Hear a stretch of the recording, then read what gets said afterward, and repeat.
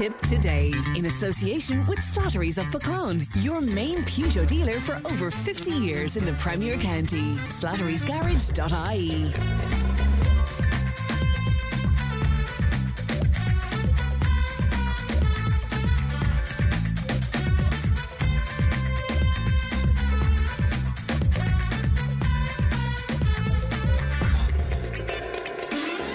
Good morning, welcome along to Tip Today. 1800 938 007, our free phone number, and Emma is looking after the programme today. Coming up on this morning's show, secret nursing home payouts. There's calls for investigation as Irish death rates soar. Litter concerns in Clonmel. Our agony aunt, Phil Prendergast, is with us. Our GP, Pat Harold.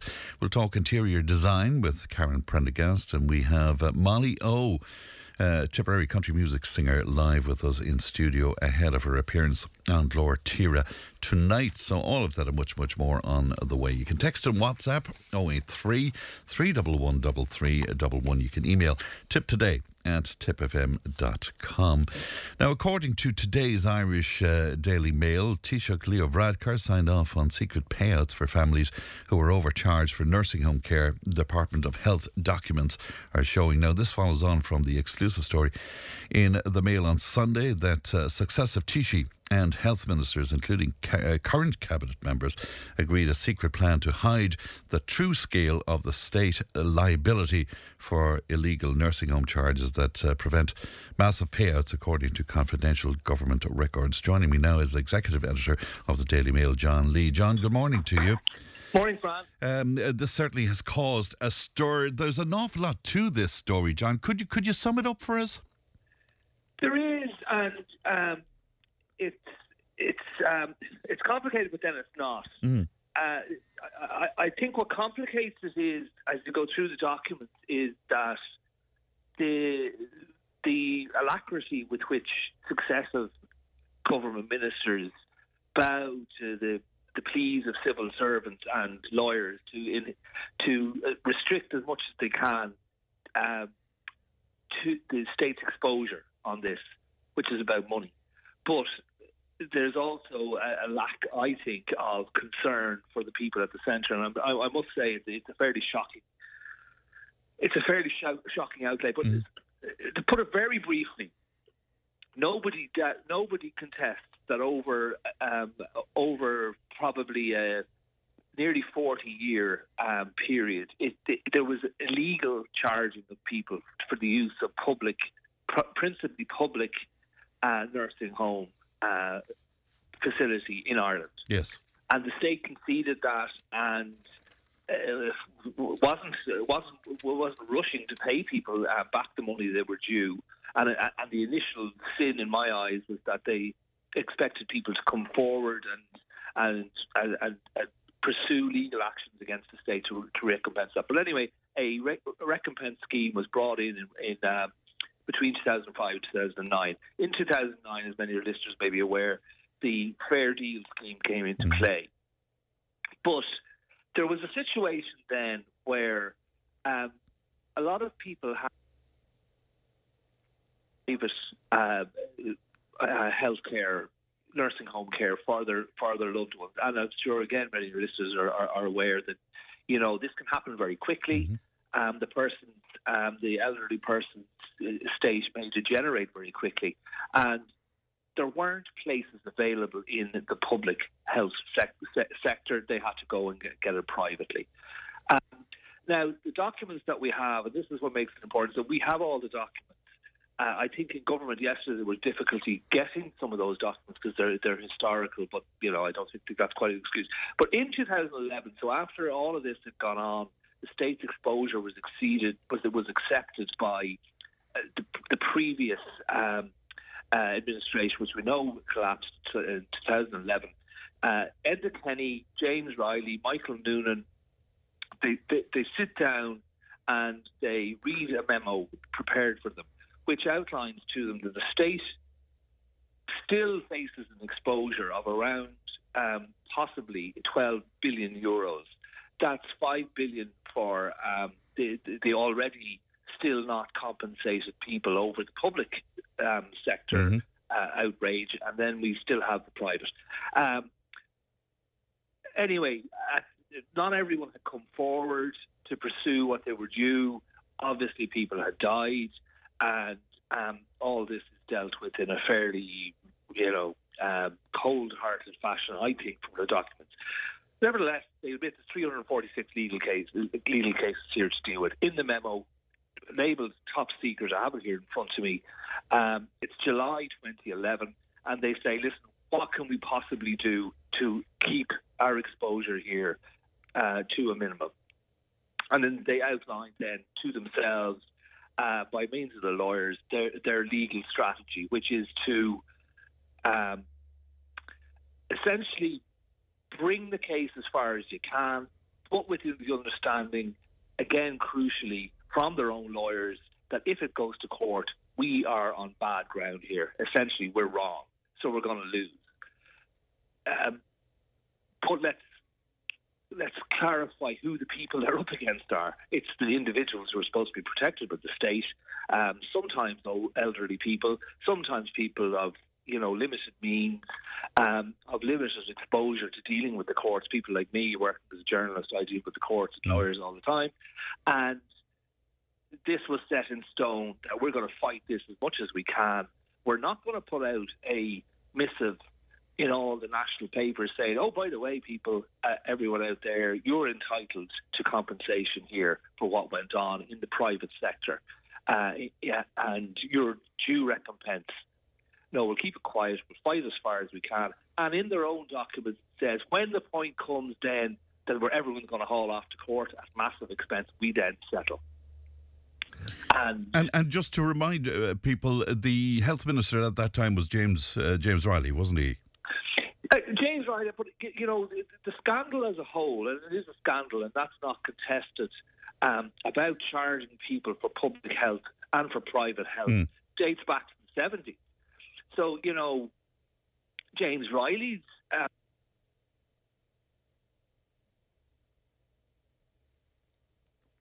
We seem to have lost John. Can you hear me, John?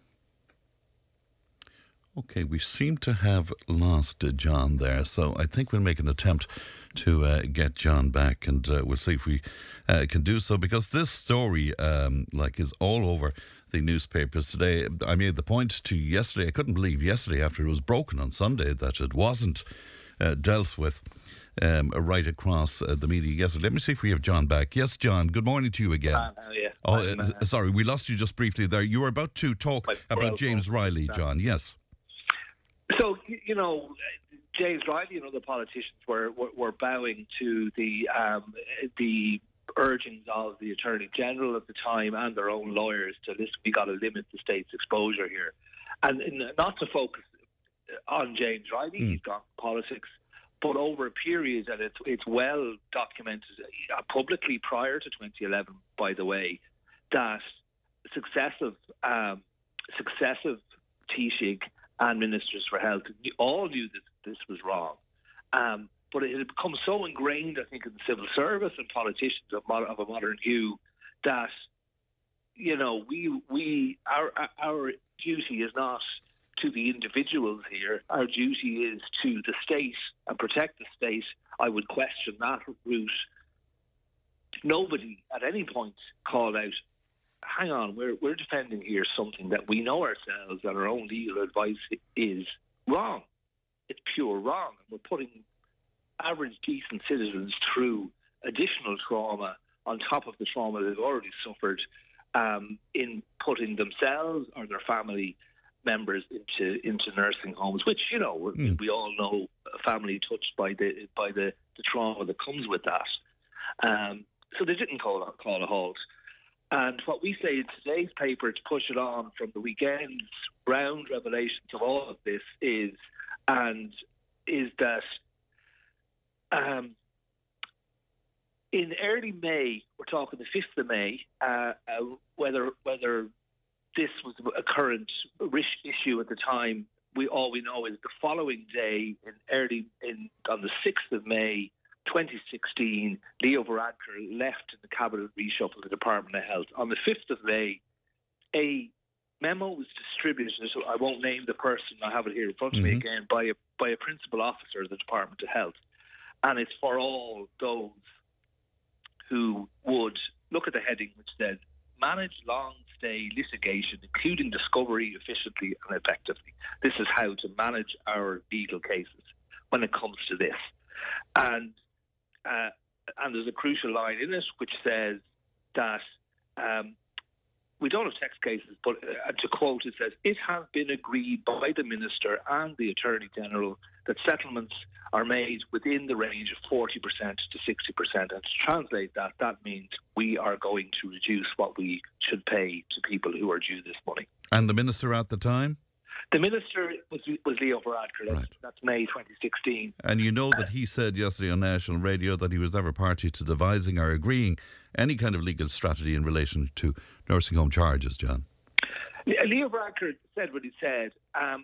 All I know is from discussing this matter with a lot of senior people in government yesterday, and this is what they said to me, people at the top, they were having difficulty obtaining these documents.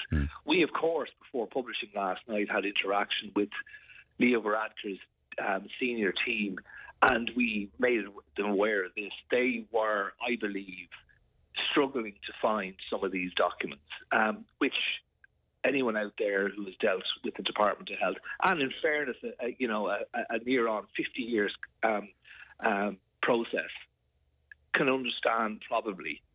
I don't really. That there might be difficulty in obtaining these documents. And then we went on to publish an excerpt from a document which says that a year later, the new Minister for Health, Simon Harris, and again at the top of that document, it said that this is for the attention of the Minister. Also, another sitting Cabinet Minister right now, Helen McEntee, who is the junior minister at the Department of Health, along with Simon Harris. The memo says, for the Attorney General and Ministers Harris and McEntee. And then that goes on to outline the case, the strategy. The current Minister for Health, Stephen Donnelly, he said that the strategy has been misrepresented in the reports in the newspaper.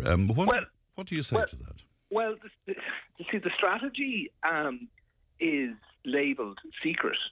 The government at no point has represented this, successive governments, I should say, have represented this in any way. And I'm not talking directly to Stephen Donnelly, but what comes across from the acres of documents that we have that were submitted to us by through the means of a whistleblower, Shane Core, is that it's so ingrained in the civil service and in the state that their primary duty is to restrict the exposure of the state when they are wrong.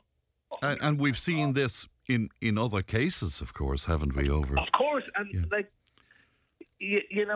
and then we come back to the fundamentals of what the state does. God forbid, in a communist state in the past, the state was everything and the individual was nothing, and they were proud of that. At least they were honest about it. Here, it's fight through the court system. But by God, when the opportunity comes to go to court, we hold back because we know, according to their own documents, we are wrong. We have no ability of winning this. And John, does it hold any water, the other statement from Stephen Donnelly, where he says that the strategy was to defend cases making the point that medical card holders did not have an unqualified entitlement to free private nursing home care? Does that hold any water for you? I don't really understand what that means. Again, when you go through... It's trying to justify the strategy, I guess, in some way. Is that it? Well, when you go through the history of it again, and we laid it out in both yesterday's paper and today's paper, there are useful timelines there. In 2001, the current Taoiseach, Micheál Martin, as Minister for Health, introduced universal health care by means of a medical card for the over 70s. And that then, as we know, caused them huge problems in 2008. That same government, when they would try to withdraw that universal, but that was it. That was the universal. That was the argument we all had. We saw them have publicly that they were withdrawing universal. access to healthcare in the state for the over 70s, for instance. And then they didn't withdraw it. But what the documents say is, regardless of what they're saying now, is we have this, we are wrong. We have Emily O'Reilly in 2010, the Ombudsman, saying that this is a scandal. About 1,000 complaints from members of the public with the harrowing details of the difficulties they assumed. Then there is this, and I'm not referring to Stephen Donnelly, I'm referring to other people I spoke to last.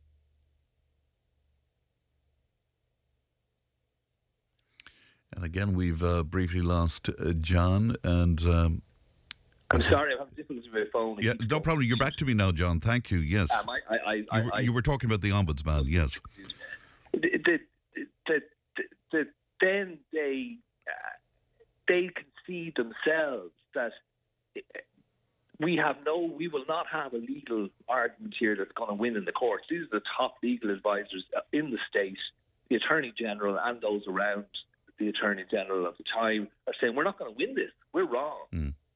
And then you have to question, just because it's been done in other instances, and we've had some very high-profile scandals in recent years where women at the centre of the cervical check were fought every step of the way in the courts.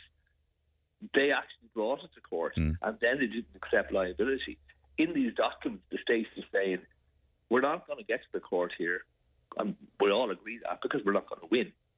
So their admissions are, and it's pretty explosive, is that we're wrong here. And sorry, I cut myself off there slightly deep. The narrative then is emerging is, people went off and decided to get private health nursing home coverage for themselves. We know how hollow that is as an argument, because people are not in that situation. And government documents themselves then say people only went and got private healthcare. We will be found in court because they could not get a place in the public sector, the public nursing home sector, and we're going to lose on that basis. It's an incredible story. Is there more to come, John? Well, we're discussing what to do with the documents. There are a lot of opposition politicians out in the last couple of days, and ultimately these documents are available within the system, within the government system, and they have all of them. There has been a whistleblower, Shane Core, who I think is very, very happy that the attention has been drawn to this. Yes. He has possession of these documents, I understand, and he is going to give them to the opposition. So, it's been somewhat frustrating in the last few days to hear opposition TV say on the airwaves and elsewhere, we don't have these. We're going to organise for politicians to see these documents, and then I think we're going to have some serious political repercussions, because you see, talking privately to politicians, they still kind of can't fully grasp what they've done wrong here. Right, or the enormity of it. Because it's so ingrained now. Yes. The exposure is 12 billion. But there's an admission within. Okay, hang on, that's the potential exposure. But this is referring and paraphrasing documents. A lot of these people are dead. A lot of these people aren't come forward. It isn't like when you go back to the public, which there are still some cases. The public sector, I know the splits are difficult to understand. But nowadays, if there's a redress scheme, and there was a redress scheme, we all see the advertising that goes with that. There wasn't this level of attention given to the public.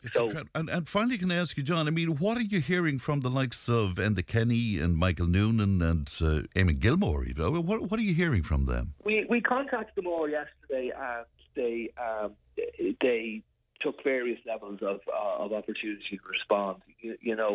Michael Noonan just said that he's retired from politics now, and he said he wasn't quite sure what we were talking about. Others haven't responded in detail.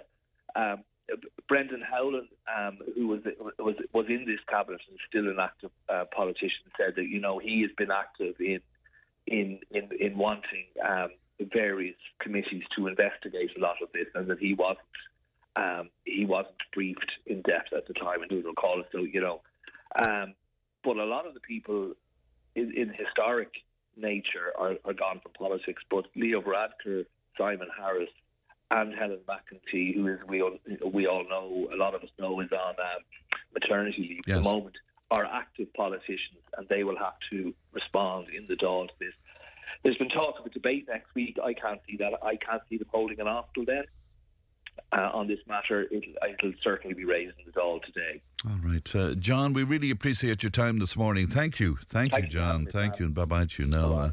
Always a pleasure. That's John Lee from the Irish Daily Mail there, speaking to us about what appears to me and to many people indeed to be a very explosive revelation indeed. And I'm wondering what you think about that. 1800 938 007. Text and WhatsApp 083 311 3311. Of course, this week we've teamed up with the Talbot Fitness Centre at the Talbot Hotel in Clonmel, and they are launching their Leisure Centre membership sale. And we have a gift voucher for a month's Leisure Centre membership to give away today, and it's based on your interaction with us by text and WhatsApp. If you put Talbot at the end of your contribution, we will pop you in the draw. It's as simple as that. We'll take a break. Back in a moment. Tip today with Fran Curry. With Slattery's Garage, Puckane. You can't beat experience. With over 50 years maintaining Peugeot cars and vans, we like to call ourselves the experts. Call Slattery's Garage for a free vehicle health check today. 067 24111 or slatterysgarage.ie.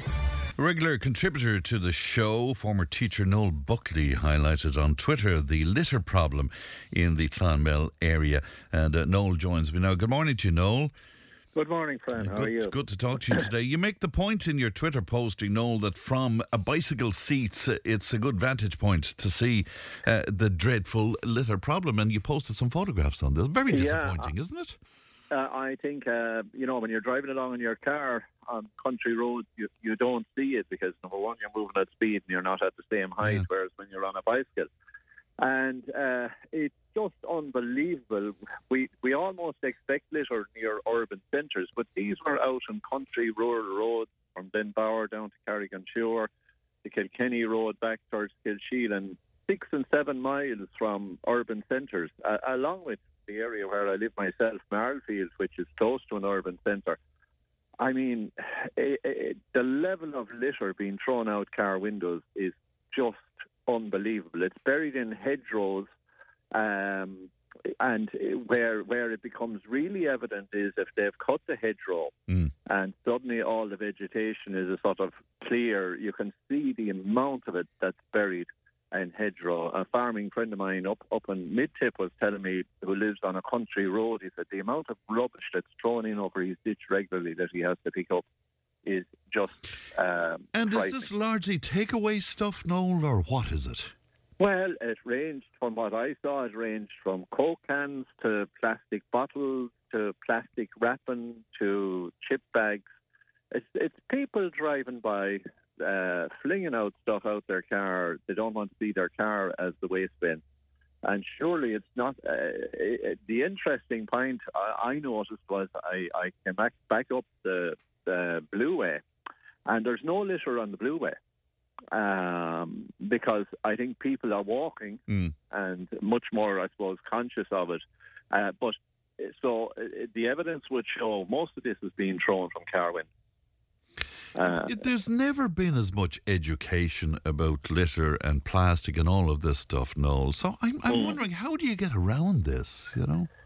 Well, interestingly, last year in the spring clean-up, which takes place in April every year, 2,600 tonnes of rubbish were collected. That's just in one weekend of a spring clean-up.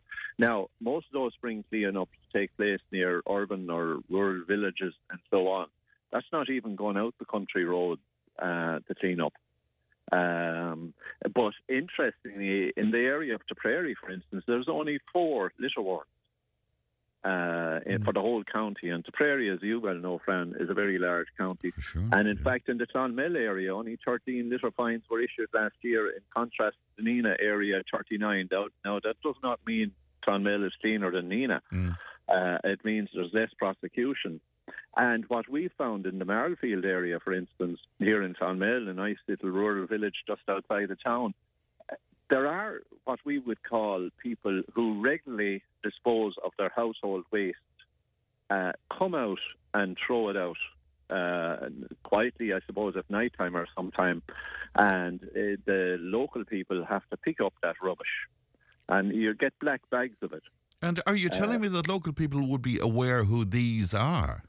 Well, no, unfortunately, I wish we were. Right. Because we would certainly be naming them to the council and asking action to be taken if they were. It's always done when we can't see it. But you come along, for instance, I was only told yesterday the looped walk above in Grange near Kilcooley Abbey, they've come on 42 bags of rubbish dumped there in the last week. Wow. 40. Right. So if somebody consciously drove to a beautiful spot and dumped, and anybody who regularly walks the forest will find the same. The forest pathways, very often somebody has driven in, dumped stuff out of the car. So you have two types of people who dump rubbish. You have people who dump household waste in larger plastic bags, and that's a very conscious, deliberate act. But you also have people out of their own private cars. They're eating something, throw out the wrapping out the window. And I think they are probably not as conscious of the cumulative effect of all of that rubbish in our hedgerows. I had the experience last week there helping a situation where we were cleaning out a room for an elderly person, and there was plastic bags that had been in there for 10, 15 years. And what frightened me was how much they'd had deteriorated in those 10, 15 years, breaking down into smaller pieces. And you can see that in the hedgerow where the hedge flay has shredded some of the plastic. And what we need to realise as human beings is we're going to be consuming that in time because it's going to get into the ecosystem and... Of course, yes. I remember a personal example of that was that I remember many years ago, a plastic bag, I was getting out of the car on a very windy day, plastic bag blew out of the car and blew up onto one of the high trees near the house. It was there for years and years and years, you know, so it's... But it breaks down, you see, over time. When I was teaching in the presentation secondary school here in Clonmel, rather than talk about litter waste and the importance of taking care of the environment, I used to fairly regularly take my students out on a litter pick around the area, up the Care Road area and down towards the old bridge and places. And number one, the students were saying, well, why should we have to do this? That was the first question. But the second one, by the time they were finished their half hour of litter picking, they just couldn't believe the amount of rubbish that was dumped around. And even dog owners, very often, they collect the dog fowl, but we found it thrown into hedgerows and thrown behind walls. Oh, you can't be serious. In the plastic bag. So they would have been better off to leave the poo there than do that. Well, at least it would biodegrade in a non-plastic environment. I know it's not nice on the footpaths. Of course. Now, yes. most dog owners, in fairness, bring it home and dispose of it in the nearest rubbish bin. Yeah. But we have a problem in this country as well that a lot of people don't have refuse bins. They don't want to pay the charges. And so on. But it is the culture of what I call the throwaway culture. And the problem is you can have all the litter wardens in the world, but they can't do anything about guys or ladies as well, flinging stuff out the window of a car. They can't police that. No, they can't, in fairness. But I think we need regular ad campaigns, a simple thing like that of even a child saying to a parent in a car, don't fling that out, you're damaging our planet or whatever. Regularly bringing to people's minds. We found that, for instance, when the health campaign went on identifying the symptoms of a stroke. It had a massive effect on people recognising and acting fast. And regular ad campaigns do that.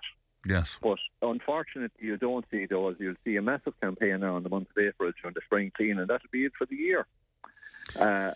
Yeah, how you travel regularly, Noel. How do we compare to other countries, do you think? We're dirty. Are we? we're very, very dirty. Part of it is as well the level of plastic that has now permeated. I mean, you go into any supermarket and see the amount of wrapping on vegetables, fruit, things that were never wrapped before in plastic are now wrapped. You buy your 3 lemons in that netting and the works. So I think as consumers we have to start saying to the supermarket, no, we don't want that wrapping. And I would appeal to people shopping to leave the wrapping behind you at the cash register. Yes. And if enough of people did that, it might change the culture in the supermarket. Brendan was on to us. He said, I'm a cyclist as well. I cycle all the rural roads. It's the very same in North Tipperary. So, I mean, this isn't just in your own area of South Tip around Clonmel there. Yeah. And it's not just in Tipperary. It's probably nationally. We're just seeing the evidence in our own county, and I think cyclists are more aware of it than anybody else because we can see the evidence in the ditches. Yeah. And I think local communities, please God, when the spring clean happens in April, one thing worth doing, if every village in the country started to travel out along their rural roads and pick up the rubbish and bring it back to some central place in the village and leave it there for people to see this is the amount of rubbish that was dumped in our area. And farmers often get bad press, but they're the ones that very often have to pick it up when it's thrown in over the ditch. Yeah, for sure. Noel, thank you. As I say, I'm looking at the screen here. We're getting lots and lots of examples of this happening all around the county, for sure. Thanks for talking to us, Noel. Be safe out there. Could I just say, Fran, could I appeal to parents and teenagers and that families to just educate each other. Bring home your rubbish in the car. You have a rubbish bin at home. Do not destroy our beautiful countryside. All right, Noel, thanks very much indeed. Thank you. Good morning to you. Thomas says, Fran, you could furnish your sitting room on the road between Ballinure and Horse and Jockey. Table, chair, armchairs, etc. on the road. Tip FM's Tip Today with Fran Curry. In association with Slattery's of Puckane, Tipperary's main Peugeot dealer. Slattery's Garage Puckane, the name you can trust for over 50 years in the Premier County. Slattery'sGarage.ie. Most European countries record deaths within a week, but with its 3-month window, Ireland is seriously out of step here. An analysis of RIP.ie death notices published in the Irish Examiner shows there were 9,718 death notices published in the 8 weeks up to January 25th. That's up 20% on the same period last year and 19.5% on the same period in 2021. Now, the figure in 2019, before the pandemic began, was nearly 3,000 lower than this year. A2 leader Peadar Tóibín joins me now. Peadar, good morning to you. Good morning to you. And really good to talk to you today. You're calling for an investigation into the increase in death rates, Peadar. Yes, indeed. The figures that you have highlighted there are just absolutely incredible. So, you know, in that short period of time, that 8-week period, up to January 5th, if you compare it, you know, from this year, the previous year, and before the pandemic, there was 3,000 more deaths happened this year than before the pandemic. And even more deaths are happening now than during COVID. And this chimes with a lot of other research that we have done. So we've been speaking to people in city morgues, in, you know, the parish priests in certain areas, people who are working, you know, in these types of areas, undertakers, mortuaries, and they have said that they have never seen such an amount of people coming through who have died. Priests have told us that they've had to put on 2 funerals a day in areas that normally could be only maybe 2 or 3 funerals a week happening. And also, if you look into the figures produced by Eurostat, they have shown that July had a 16% increase in deaths. August saw a 17% increase in deaths. Indeed, last August was the 5th highest month for deaths since before COVID started. So, you know, everybody was obviously rightly concerned with the shocking spike in deaths during COVID. But the figures we're seeing now are parallel to those in terms of numbers. And the CSO released figures which showed that quarter two in 2022 saw a 40% increase in deaths on the same period the year previously.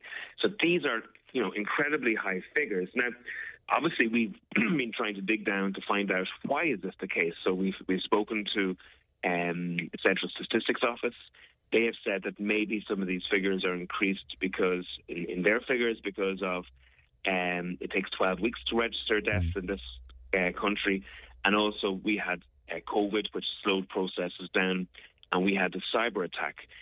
We spoke to the Health Protection Surveillance Centre, and they said that maybe there's still COVID in circulation, etc. But we were surprised that everybody was answering us with the word maybe. And I asked those organisations, surely it shouldn't be a maybe. Didn't know what's going on. Surely we should have a proper investigation into what's happening. When these types of figures were seen during COVID, the country was locked down as a response.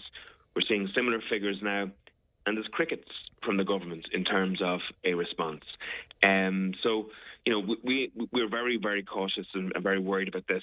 In my own view, some of the reasons why this could be happening is because during COVID, obviously, the government made decisions to close down cancer services, both diagnosis and treatment. Heart disease wasn't treated in the same way as well because hospitals were working at a different level. Stroke, mental health, and a lot of other life-threatening illnesses just didn't get treated the way they should have during COVID. And what we might be seeing now is starting to wash through the system in many ways. During COVID, we heard of senior consultants telling us that there would be a tidal wave of far more advanced cancers hitting society if the services remained half closed at that time. I think that's one of the reasons why we might be seeing the excess deaths. Yeah, Professor Ivan Perry of UCC was linking the excess deaths to like flu and respiratory illnesses, but I mean that doesn't explain what was happening back in the summer. No, and in truth, it shouldn't be a maybe situation, and it shouldn't be up to me or any professor to come on and to give their opinion of why this is happening. It should be up to the government to carry out a deep investigation. Well, Peter, we're relying on RIP.ie for statistics, for God's sake, It's incredible. Like, even the fact that it takes up to 12 weeks to register a death in this country is incredible. Like, we see ourselves as this kind of tech island, what I mean, where we have the highest level of tech and we invite these companies to this country. In reality, most of the actual technology we use to record what's happening in our health service is way out of date. And, we don't even have proper systems in the HSE to collect information. So we're like, the government have a responsibility now to make sure that they know what's happening, so we can react to it. If necessary, we can put the necessary investments into further diagnostics or treatments for people with cancers, etc. It shouldn't be left for people to surmise or speculate on radio shows, unfortunately. But wasn't there an attempt to have deaths reported in a much shorter time there some while back? Yeah, well, there is, like, the likes of ourselves and other organisations have been putting the government to improve the technology when it comes to recording health outcomes.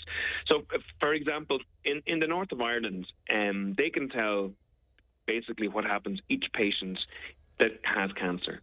So each patient, will have a patient number, and their outcomes, their treatment, their longevity of life will be recorded, and they can. That's obviously beneficial for the individual patient, but they can also record that information on a population-wide basis, and they can say for sure that certain interventions in terms of services that they're providing, are leading to outcomes in the population in general. In this state, we can't do that. The actual... You can't track a patient's outcomes right through their lives in this state because they don't have a patient number. And remember, one of the major frustrations about this for me was every day about 450 people get cancer in this state, an incredibly high figure. And every day, unfortunately, well over 25 people die of cancer in this state. Now, COVID, was affecting many people, especially the very old and the very infirm.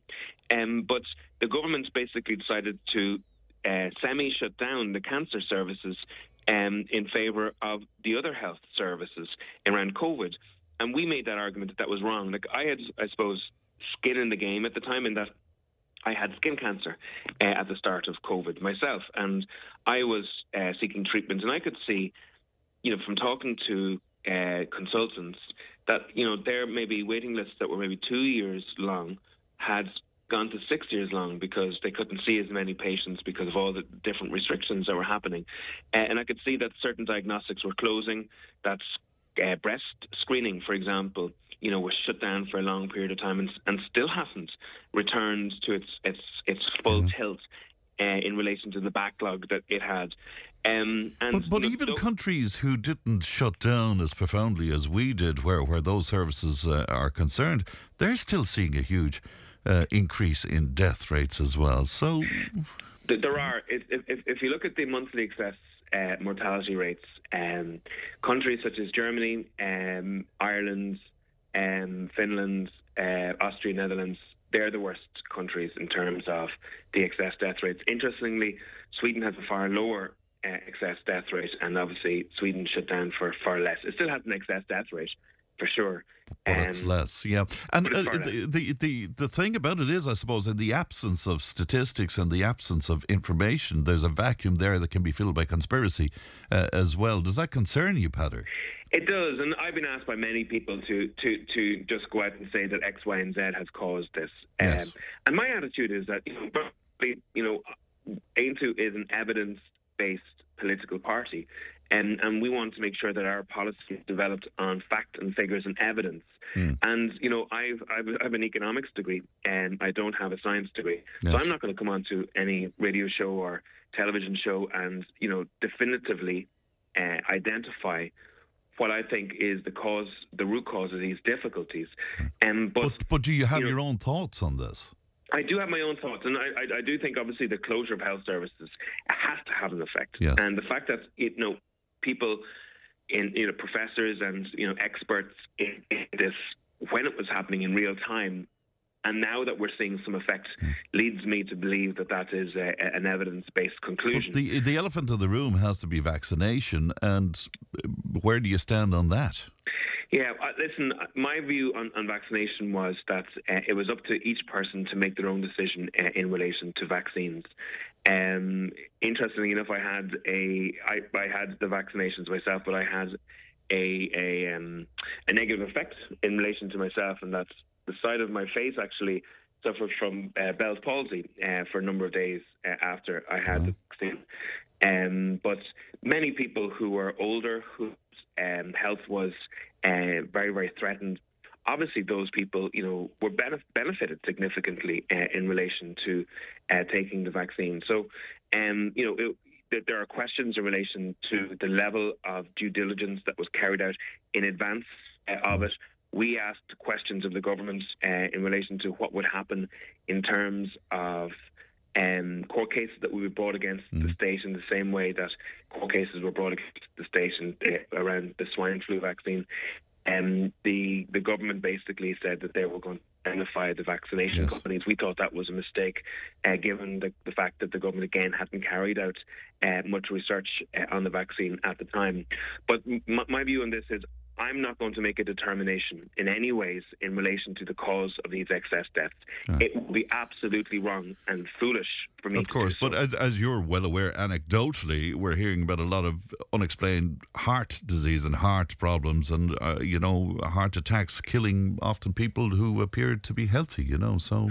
Yeah, no, listen... I realise that's anecdotal, but anyway. There's difficulties here, and that's why we in Aontú are demanding that there's an investigation into what's happened. Okay. My worry is the reason why the government is not investigation is the government made the decisions in the first place to close down many of these health services, and that if there's an investigation, there would be seen to be culpability on behalf of the government for the decisions that they made.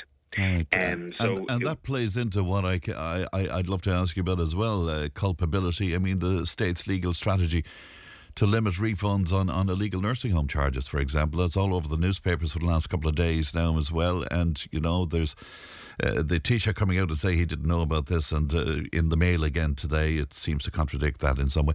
What do you make of all of this? Yeah, it's very, very sad. I just think in this country, first of all, the people who are most vulnerable are often left the most exposed. And, you know, the issue around nursing homes has always been very, very fraught. And the idea that we had low-income families, many of them with medical cards, etc., who are having difficulties getting nursing homes for their loved ones in their time of need, and you know, many of them having difficulties in terms of just whether they could get a public one or a private one. You know, I think at this stage it's very clear that senior government officials, you know, made a strategy since 2011 to limit the refunds in nursing homes and fees over that 30-year period. And I think that, again, the light of day needs to be shown on this. Transparency is key to good governance. When there's no transparency, you have decisions like this being made. And what we want is for the state records on these charges published, so that people can see exactly what decisions were made and who made them. Is this another example of the permanent government really being in charge when it comes to something like this? I couldn't agree more with you. I think one of the biggest problems we have in this state is that we have political parties who, you know, many of them are career politicians who, you know, come into departments and they're surrounded by people with PhDs and people with degrees and people with 30 or 40 years experience in these areas. They don't necessarily have a strong moral or political compass in terms of what they want to achieve. And those politicians end up, let's say, running on the conveyor belts created by the permanent government. You know, they end up, you know, pushing through legislation that's not theirs, reading press statements that are written for them by the public servants. And that's why when we, I think, elect a government, we need to elect a government with a real moral and, you know, ideological compass, you know, politicians who really want to achieve a certain objective and who are going to fight and take on, you know, the permanent high civil servants in this country.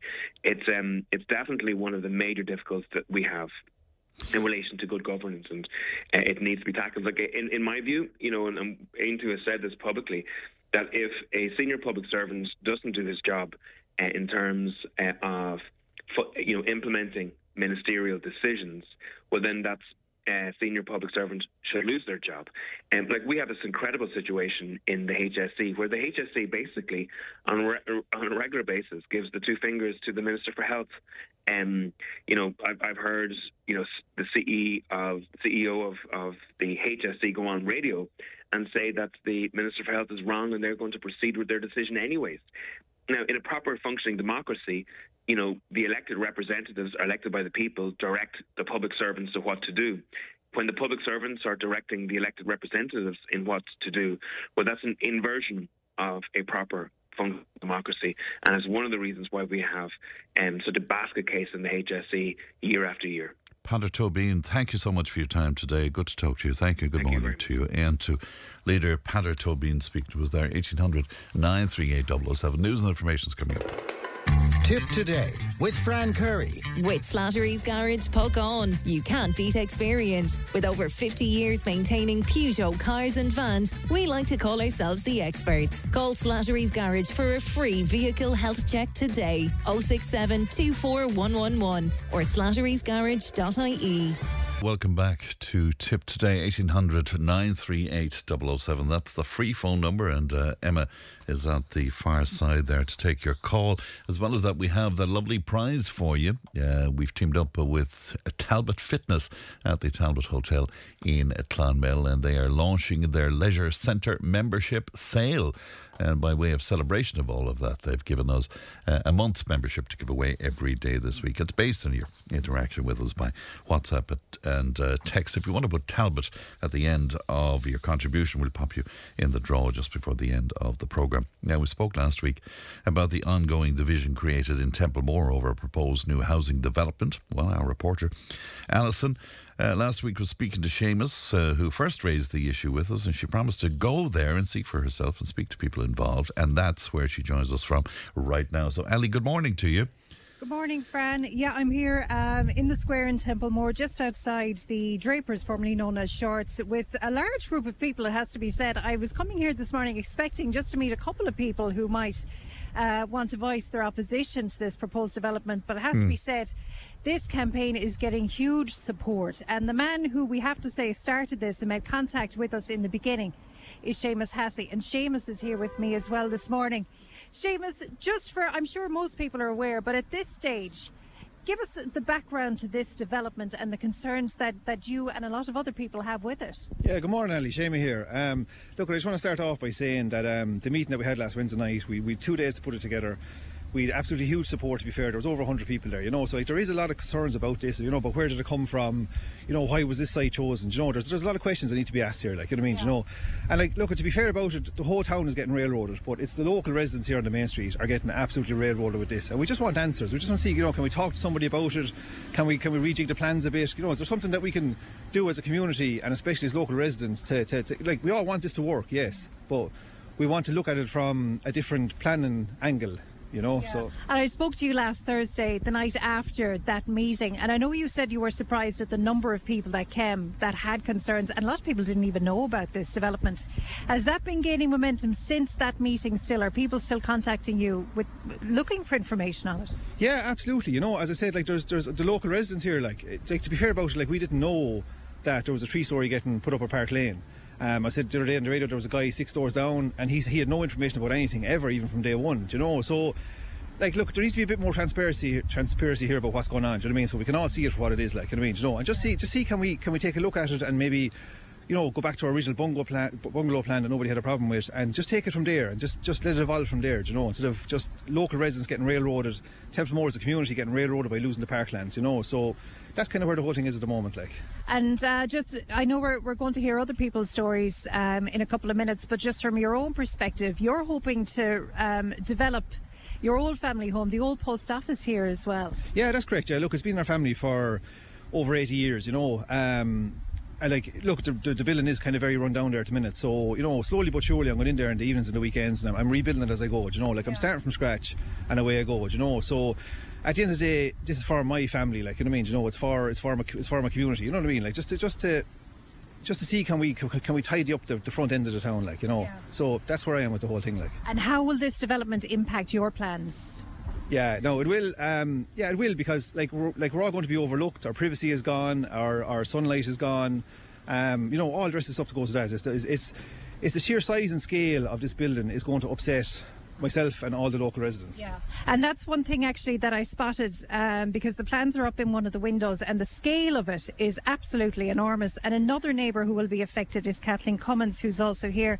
Kathleen, I know you're speaking on behalf of your mother as well, who lives next door to Seamus. How would this development impact on your lives? Good morning. I'm here to represent the residents of the Main Street affected by the proposed development. My family home is one of the houses affected. This has been in our family name over 130 years. My mother, aged 78, lives here and has for 60 years. She is the longest living resident on the street and one of the oldest. If the proposed development is approved, the residents will lose light and privacy. The lane known as Pickford Lane, which is a cul-de-sac, provides driving access to 10 residents to the rear of our premises and has been used for 130 years by our family and is today regularly used for deliveries of necessities such as fuel and household items. And Kathleen, if that changes and they use the lane, what is the plans for that lane? Is that they use it for pedestrian access, is it? The new development propose using it for pedestrian access from the new development to the main street. And the residents there would still use that to drive up and down. So the danger is that it puts pedestrians at risk by cars coming up there. Is that it? That's it. We have to drive the lane. We need to drive the lane. We're using it for 130 years. We need to use this lane to get fuel and to get household items. Yeah. For example, like if we need a new fridge, a new cooker in the morning, how can we get access to our house for it? Our family members drive that lane regularly with a car and a trailer. and have done for 130 years. You brought me up Pigford Lane just to have a look at it. It is a very narrow laneway, but as well as that, the scale of the development completely cuts off any sunlight, not just to Seamus's house, but also your house as well, and all down along. Oh, our natural light will be gone, so it will. And I mean, I believe, so I do, that the basic necessities of life are light and heat. If this development was to be allowed, we'd be losing light and we couldn't get deliveries of fuel for heat. Yeah. What do they expect us to take? We are very much in favour of development at this site, and in 2019 we met with the committee and agreed their proposals for bungalows. There was no mention at this time of pedestrianising in any way access from the development through Pickford Lane. The committee, they're all members of our community, and without further consultation they submitted the plans for 3-storey and 2-storey housing on this site, which has led to low morale in the community. Okay. Kathleen, thanks for talking to us. And now Maura Byrne is here as well, and Maura is a local nurse. And Maura, you raised some interesting concerns with us, and that's it. If this development goes ahead, and the plan is that it would be mostly elderly people, as I understand it, who'd be living there, which I'm sure nobody would object to, but you have concerns about how you would access people in need of medical care on the 3rd floor in particular. Absolutely. Initially, the bungalows were going to be purpose-built for the elderly and for the disabled, and this is the function of the community development group. This was the original purpose. Now, if there's going to be a major fire in this building, there's one lift. We all know a lift has to be shut down if there's a fire. If we have elderly or even a very sick person on the top floor and we need to get access to them to evacuate them from the 2nd floor, even the 3rd floor, that access, if there's a delay in access, we're going to lose lives. There's no doubt about it. You'll have smoke inhalation, you'll have people in wheelchairs with walking aids, with even a stick. They will not be able to get out. No fire personnel will be able to enter. Can you imagine if we had a match up the park, as we have competitions over the year, in the park. You can imagine the park, the town hall, the town yard here, the town itself, all the cars up around the park. No fire brigade, no ambulance, no EMT will be able to get in unless we were able to fly them in from a helicopter. It is absolutely ridiculous and shameful to think that this building is going up. And no communication with the people here of this town, particularly the residents. Everybody at the original meeting gave complete backup, and we're delighted to have the building going ahead as a bungalow, and that would end up with 12. We now seem to have moved on from 12 people into 65 bedrooms in this new build. Do you feel like you've been hoodwinked on it? There's no doubt about it. When you think that the second plans went in the Christmas week. I mean, who sends in plans on the 22nd of December when everybody's out shopping? Who's going to keep note of that? Where are we going to see it? The biggest problem here is that the development group did not come back and communicate with the people here in Templemore. That is Did they attend the meeting last week? Sorry? Did they attend the meeting last week? No, they did not. Absolutely not. Were they asked to? I'm not 100% sure on that. They were asked. Okay. But if you wanted to get the backing of the people, certainly you'd come in and communicate with the people. Absolutely. And I mean, if people have concerns, surely it's their role to address those concerns. I might go to Liam. Where's Liam?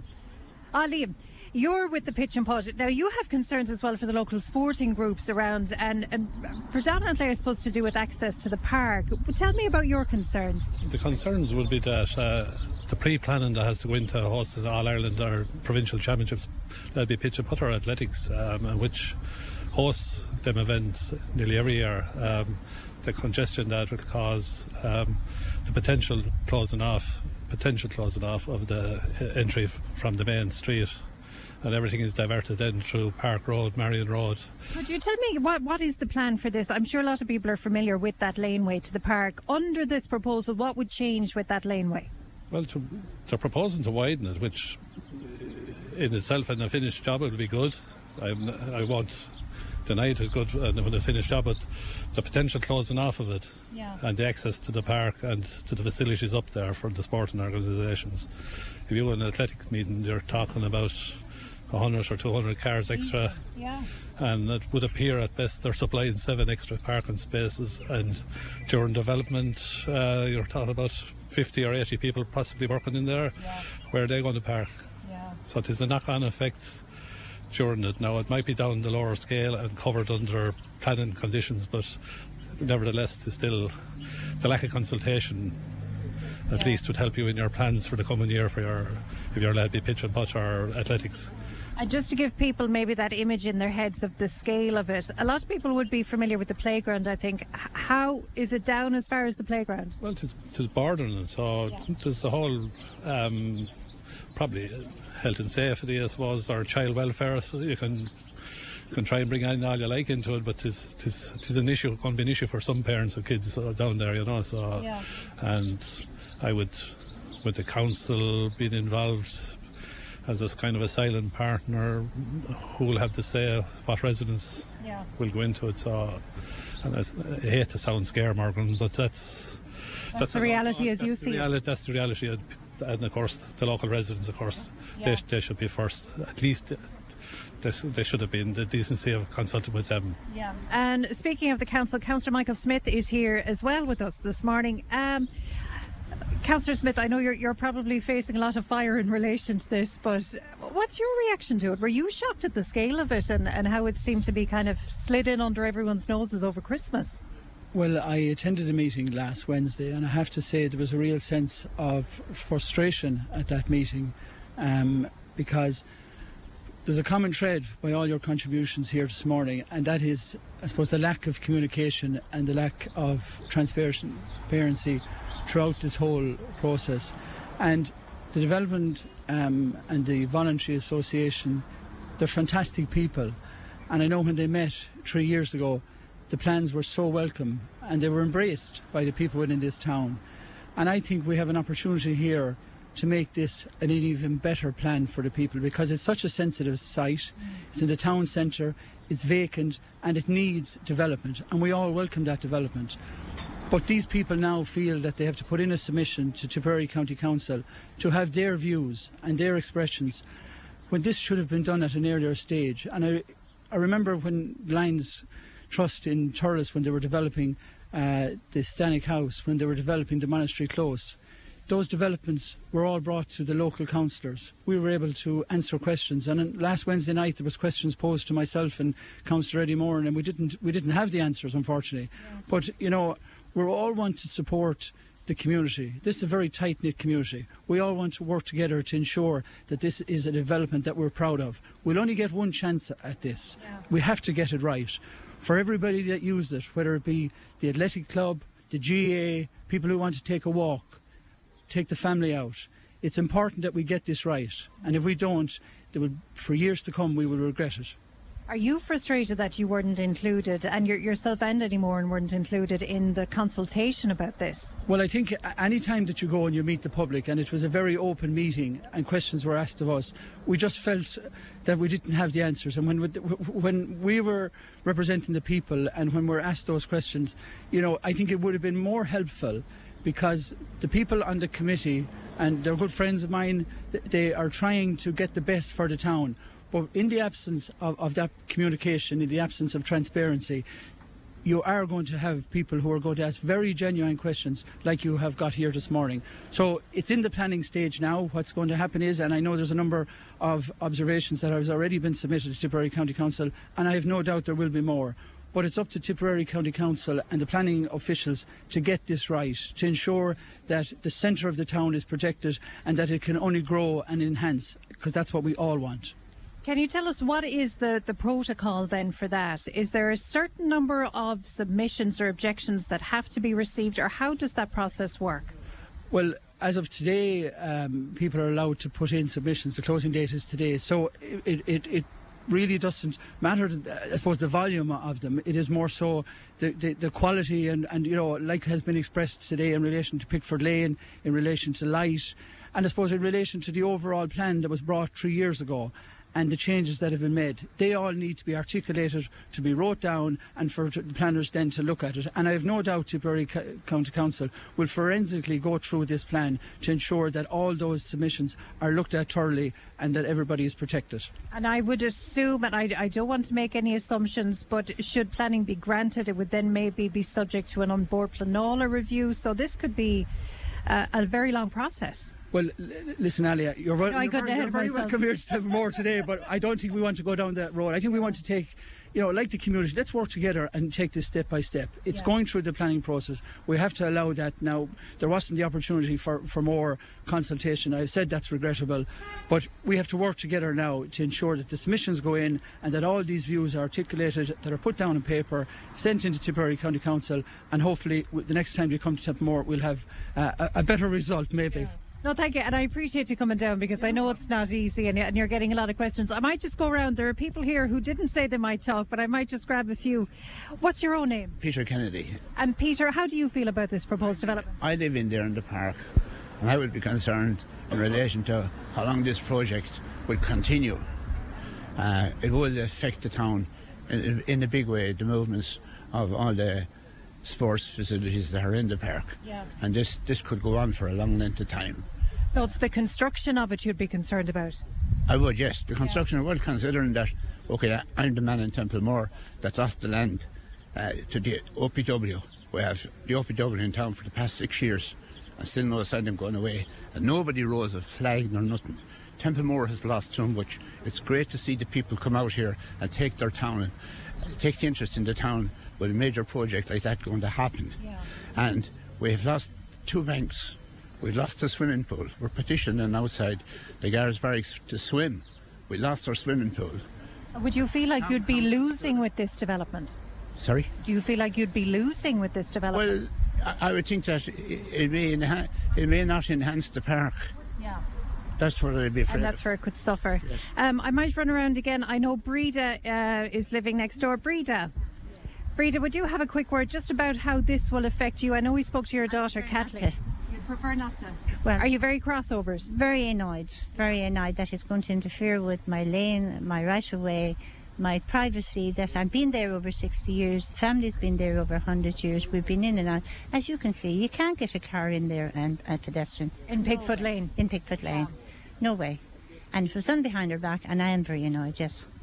I understand. Now, just to finish up, I might go with Seamus again. Oh, sorry, we're going. Is it Dave? Dave, give us your views on it. What's your take on it? Well, look, I suppose everyone has covered pretty much everything, and it's a monstrosity of a plan. The original plan, everyone was behind for the bungalows. The Templemore Voluntary Housing Organisation was set up solely for the elderly and disabled people. So, if someone can answer the question, how is a 3-storey building acceptable for the disabled and elderly community? And I'm sure that they would say that that's exactly what they're trying to do. They're trying to get a lot of accommodation into the centre of Templemore, which would benefit older people in the community and benefit the town centre. True, but how is, say, someone in a wheelchair, someone in their 80s and 90s, there's one lift in the building, they don't want to be going in and out of a lift all day long. If the lift is broken, they can't use the stairs. So it's not suitable at all. Bungalows, absolutely, everyone's for that.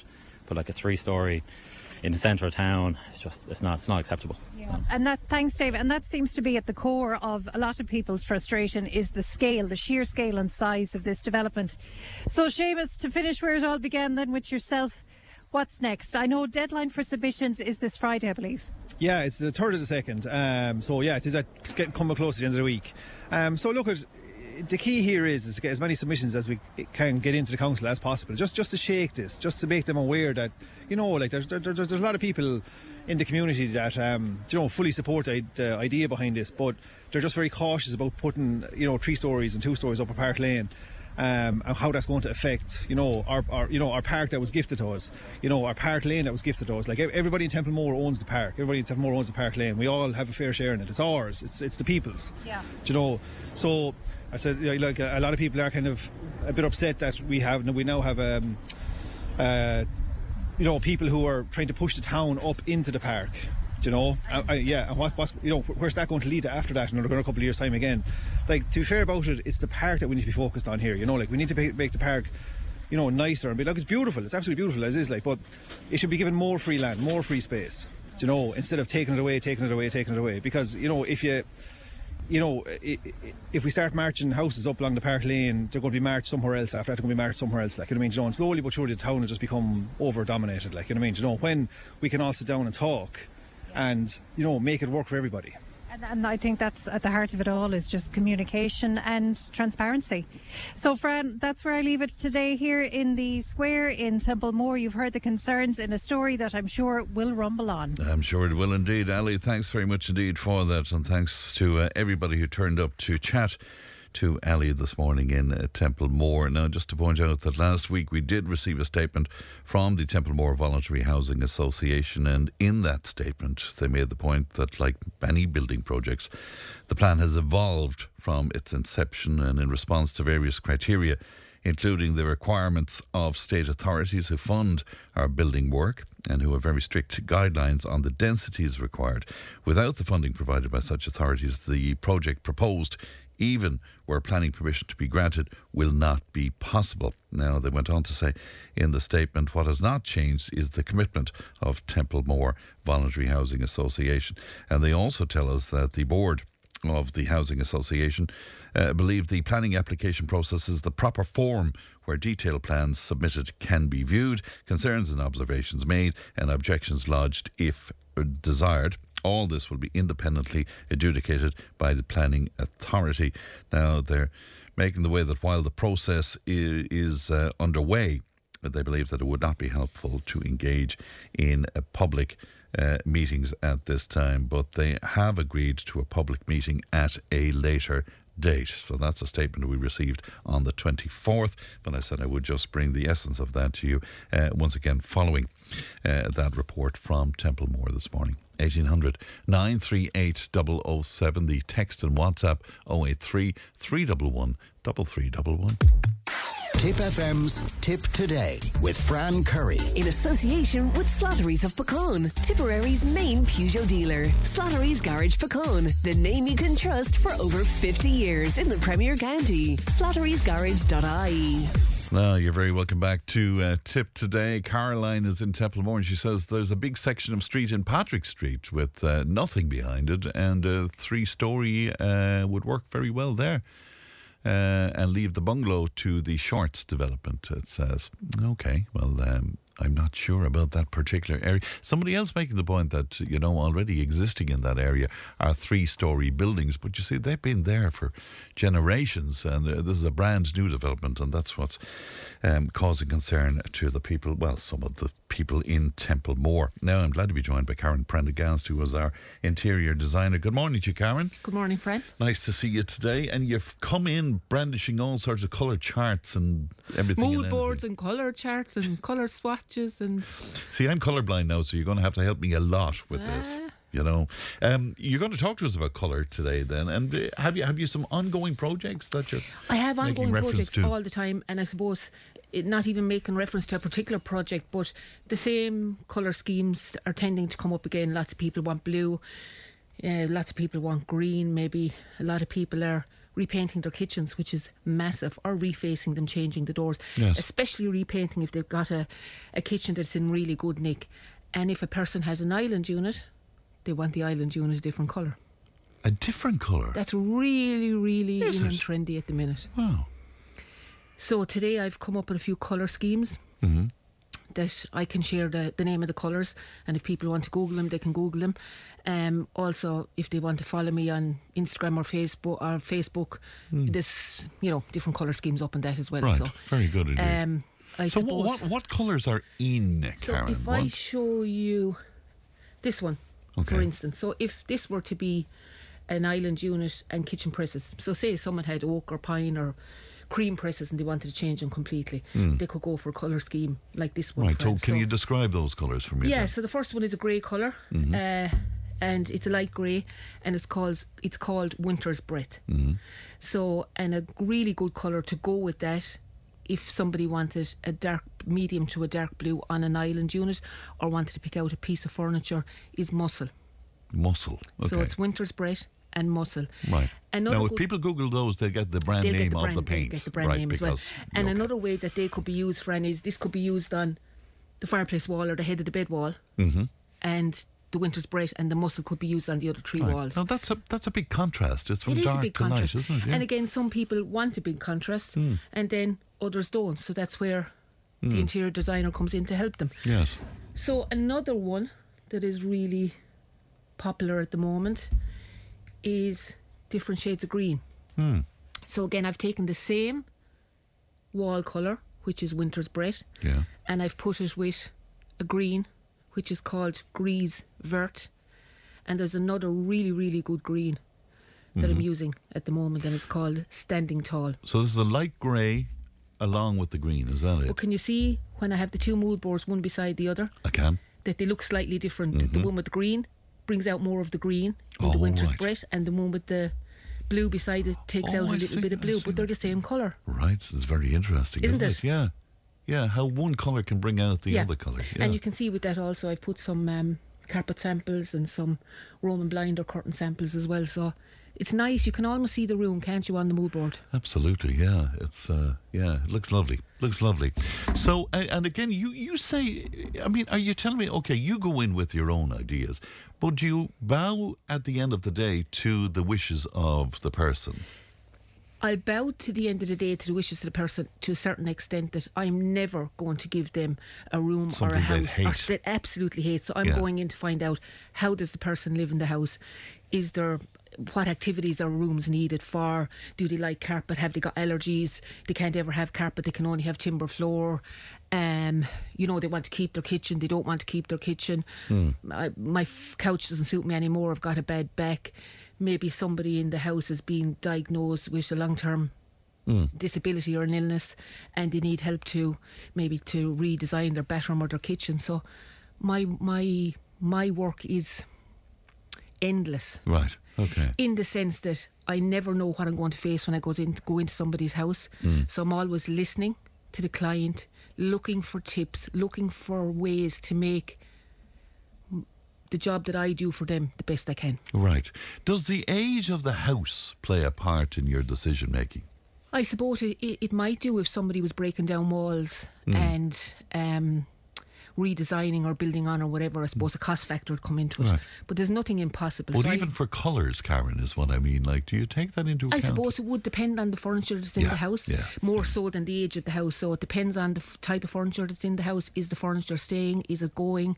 And really, again, what that person wants from their house or their room. And exteriors are playing a big part, since with the last 3 years, you know, there was a lot of people meeting outside in their own home, and they wanted to have outside as nice as inside, and I love that as well. So I'm always trying to make sure I bring a little bit of the outside in, and always listen to the client. But at the end of the day, they're paying for a service, for an interior designer or a project manager to manage their job and to make sure that they're spending their money wisely. Will you satisfy an argument that we've been having at home for the last while? Are dado rails in or out? Have 50-50. Oh, right, okay. 50-50. So they're most certainly in. Panelling on walls is in as well. That's where the dado rail might come into play. So very much 50-50. Right, okay, right. I lost that argument anyway. And if you're looking at colours, and if there is a dado rail, are they extreme differences? Sometimes, again, depending on the job, there'll be an extreme difference, maybe very little difference, maybe no difference in the top colour and the bottom colour, and maybe we pick out the dado rail in a white or an off-white. Or if a person had a dado rail and they just weren't going to go to the expense of taking it out, and because often when you take it out, you're left with big lumps of plaster and the whole lot, we'll just paint the dado rail and the walls the same colour, ceiling white and timberwork white. So it means we don't have to go to the expense of taking the dado rail off. Okay, very good indeed. What else have you got for us, Karen? So I've got another few colour combinations. So another very good, very, very good simple colour that goes with most fabrics, most tiles, and most of what you've already got in your house is called Subtle. SUBTLE, great colour. Okay, I already spoke about the Grise Vert, Portland Dock. Okay, so that's another one. What colour is that now? That is a grey. Okay, and there's an awful lot of kitchens being sold. Portland Dock. Okay, and again, Portland if you Google these, Dock. you'll get the actual paint brand. You will. Yeah, and you'll probably get a picture of the colour of the paint as well. So if somebody's looking for a nice grey for their timber work or for a wall colour, but they don't want something too deep, Portland Dock. Mm-hmm. Another colour that's very big at the moment, this particular one is called Pantry Blue. Mm-hmm. So is that a blue, is it? Yeah, I'd say it's kind of... Well, okay. Would you say... Oh, my colours are just, I haven't a clue. Like Duck egg blue? Okay. Duck egg blue, maybe? Right. Now, another good off-white is alabaster white. Very, very nice. Great for timber work, or great if you only want an off-white on your walls. Also, Arctic Blonde, another off-white, and also a classic white. So the classic white, the Arctic Blonde, and the alabaster white. 3 great colours, but again, if I hold them up for your friend, 3 quite different colours. Yeah, they're different when you hold them together. Up. Yeah. So often when I'm trying to match up some of the colours we've spoken about, or lots of other colours, there'll be a specific colour out of these off-whites that will only go with the colour I've picked. It won't be the choice of 3. And I suppose that's it colour-wise today. But just to say to people, how does an interior designer define mixing colours together and finding the right shades? There's never more than 1 or 2 answers. So when you go into a tile shop and you're looking at all these tiles and there's loads of tiles and you're unsure of which one is going to suit, and I have this colour kitchen and I'm not sure, there's never 10 or 20 answers. There's only 1 or 2. Okay. So sometimes it's to knuckle down the colour of the couch or knuckle down the colour of the tiles, and don't think too far outside the box. Right. But do you come across people like me who have great difficulty with colours? Yeah. Okay. Absolutely. So sometimes it's to define it down, it's to explain why I've come up with the colour scheme I have, it's to explain why I've come up with this colour tile or this colour flooring or couch or whatever. And I'm always trying to make sure for every client that I've had not to spend their money unwisely. Because I feel if I put in a kitchen for myself, which I did 2 years ago, a whole house, and I got the colour of the kitchen wrong first day, meaning that I didn't like it. I couldn't afford to redo that kitchen. I could afford to repaint it, but I couldn't afford to take out the kitchen. So it's always planning, making sure you're spending your money wisely, making sure you're buying a couch that's comfortable, that's not going to, for me, hurt my back or whatever, and being sensible about things. So don't always buy the first thing that you see and have a little think about it. Right. Okay. The other thing that concerns me greatly, where you're talking about kitchens, there is the size of the bloomin' island. What do you take into account where that is concerned? As in our work, there's another road that's constantly going on at home. Ergonomics. So if you are going to have an island unit in your kitchen, you need to be able to work around it. So you need a minimum of 1 metre from the door to the island, either side, the whole way around, right. and really 1,200, 1.2 metres. And if you haven't got that, right, it's going to cause you grief working around it. Well, we have to get traffic lights at home at the moment to make our way around it's a boat you'd want to make it. And I suppose, first day when you are getting the kitchen designed, or you're getting somebody like myself, or you're going into a kitchen shop and you have nobody like myself, you get the size of the island unit to fit the room. Right. And to fit the space that you have in between the units and the table and chairs, and often we have couches so we have our kitchen, we have a dining table, we have an island unit, and we probably have a couch as well. If you're living in the kitchen. So there's a lot for us to contend with in the kitchen. I suppose there is indeed, but it's important to get it right, isn't it? Size-wise, to make sure that the dimensions are right and they're easily to walk and work around and they're safe. Okay. A person on to us to say, would you ask Karen what timber floors you would recommend when there's mahogany furniture in the sitting room? And I suppose the first thing you think of is maybe... it should be mahogany, or it should be cherry, or it should be dark. But there's lots, depending on the type of floor the person wants to put down, there's lots of nice laminate and semi-solid floors and solid floors out there. But there's very, very good laminates out there at the moment that are up to 25-year guarantee. And if you were to get yourself maybe a nice light oak that had a dark vein going through it, that would pick up in the mahogany as well. But it would be light and bright and nice. But for anyone listening out that has different types of furniture in their house, everything doesn't have to be matched. Okay. You don't have to go for mahogany floor because you've got mahogany furniture. I have a light oak floor, a gorgeous floor, a light laminate, and I have heavy coloured mahogany furniture with it, and it's gorgeous. I would never have been tempted to go for a mahogany floor with that, Would you not? No. Why? It would just make it all too dark. Too dark for the size of my house, yeah. Yeah, I suppose. Is the darker furniture coming back again? Yeah. Yeah, we were all dumping it out at one stage. Absolutely. To be honest, it never went out, but for a while Grey took over. So then there was tons of different colours coming into shops to go with grey, but mahogany was always in the shops. It never went away. All right, okay. Will you stay with me, Karen, because I need to take a break. If you have a question for Karen, it's 083 311 3311.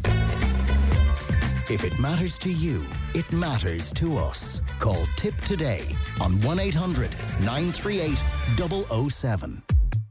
Tip FM's Tip Today with Fran Curry. In association with Slattery's of Pecan, Tipperary's main Peugeot dealer. Slattery's Garage Pecan, the name you can trust for over 50 years in the Premier County. Slattery'sGarage.ie.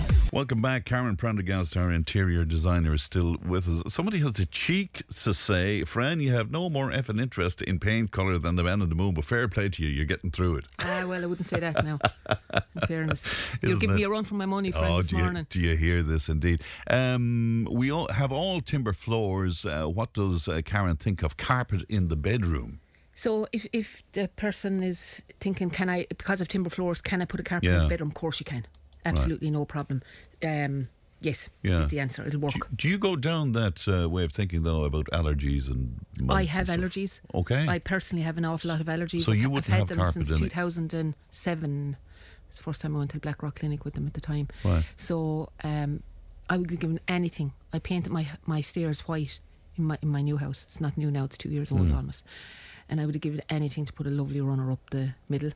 Might have gone maybe a little bit of leopard print. Sounds a bit mad now. A runner is a carpet in the middle with bits at each side. I might have thought maybe going black and white, or maybe even a little bit of leopard print, in black and white, but I couldn't have it. Right. Because couldn't of the allergies. Chance. Just couldn't take the chance. Good God. You're going to talk to us a bit about, I suppose, what you do by way of project management. What exactly does project management mean? So project management, I suppose, in my day-to-day running of my business now, is if someone wants a job done, i.e. they want to get a room or rooms painted and they want curtains and blinds, or they want to get a room painted and they don't know where to go for a carpet or where to go for a timber floor or how to go about it. They have no tradesmen. They've been ringing people for the last 3 years. Nobody will answer them back. They can't get a painter, they can't get a plumber or whatever. So project management for me could be one room that they need help with, not just to pick out the colours, because a lot of my calls are just one-off. Go visit the house, pick out the colours, pick out flooring, advise them on whatever, and out the gap. More jobs, they last for a year or two, 6 months. So I could be pulling out bathrooms, pulling out kitchens, getting all the men, get the prices for the client, okaying all that, lining the job up, so as when we go, for instance, to rip out the kitchen, that we've got a week of a window frame that we're going to get the kitchen out, tiled, in and done. Right. So the timing is vital, isn't it? Timing is vital, and that's one thing I'm good at. I know good tradesmen. I've always, give or take, stayed around the same builders, plumbers, electricians, carpenters, painters, and use the same companies, and we don't leave one another down. So when somebody gets me to project management, they get me to manage the project, but they pay all the tradesmen themselves. You know? So it's always just my fee. Would you make sure they're there on site at the right time and all of that? Absolutely, and so timing is everything. Yes. So that could be from one room, it could be from a whole house being gutted, maybe building on an extension, gutting a house. The people might be away, they might be in another country, or somebody might say, look, I need this project done, and I'm able to move in with my daughter and my son and my family. I'll give you 8 weeks. Can you turn the house around in 8 weeks or whatever? So it's like somebody asking me, do they like carpets or like timber floors or what colour they like? Every single call for me is very different. Right. So for me, I have to be very flexible. Again, when you ask me definitive questions like, what do you do if you go in someplace? How do you decide what this person's going to get? Well, it's always back to the client, what their needs are, what they want to achieve, how much they want to spend, how long we've got to do the job, and always. And do you present them with a storyboard beforehand to say, look, this is how it's going to look? I can do it. Again, it depends on the spend, it depends what the person wants, but yeah, absolutely. You see, I have 3 mood boards there today, and yes, I can, if needs be. But honestly, sometimes not everybody wants a mood board, or not everybody wants that, but what everybody wants to know, Fran, is how much. Yeah. And the good thing about... And does that determine everything, really? The budget? It's not that... So say someone says to me, I have €1,000 of a budget, or €5,000 of a budget, or I'm knocking down all the walls in my house and I'm changing the whole thing. It's never about how much they tell me the budget is, but it's about getting the best prices. Yeah. and it's about getting reliable tradesmen. And normally when I recommend a tradesperson or different shops, they'll get discount anyway. So the fee that they're paying me, they'll get that back because they'll get good discount. Because a lot of time, would you believe, friend, people are afraid to ask for discount. Not I know, going I'm in and terrible begging and saying, but I was saying, say a carpet is €500 or €5,000. Well, is that the best you can do? Like, it always just rolls off my tongue because I am wheeling and dealing. Of course, so it's not that I'm begging, I'm just saying, can you do any better? 99% of the time, you'll save money. You'll get it, yeah.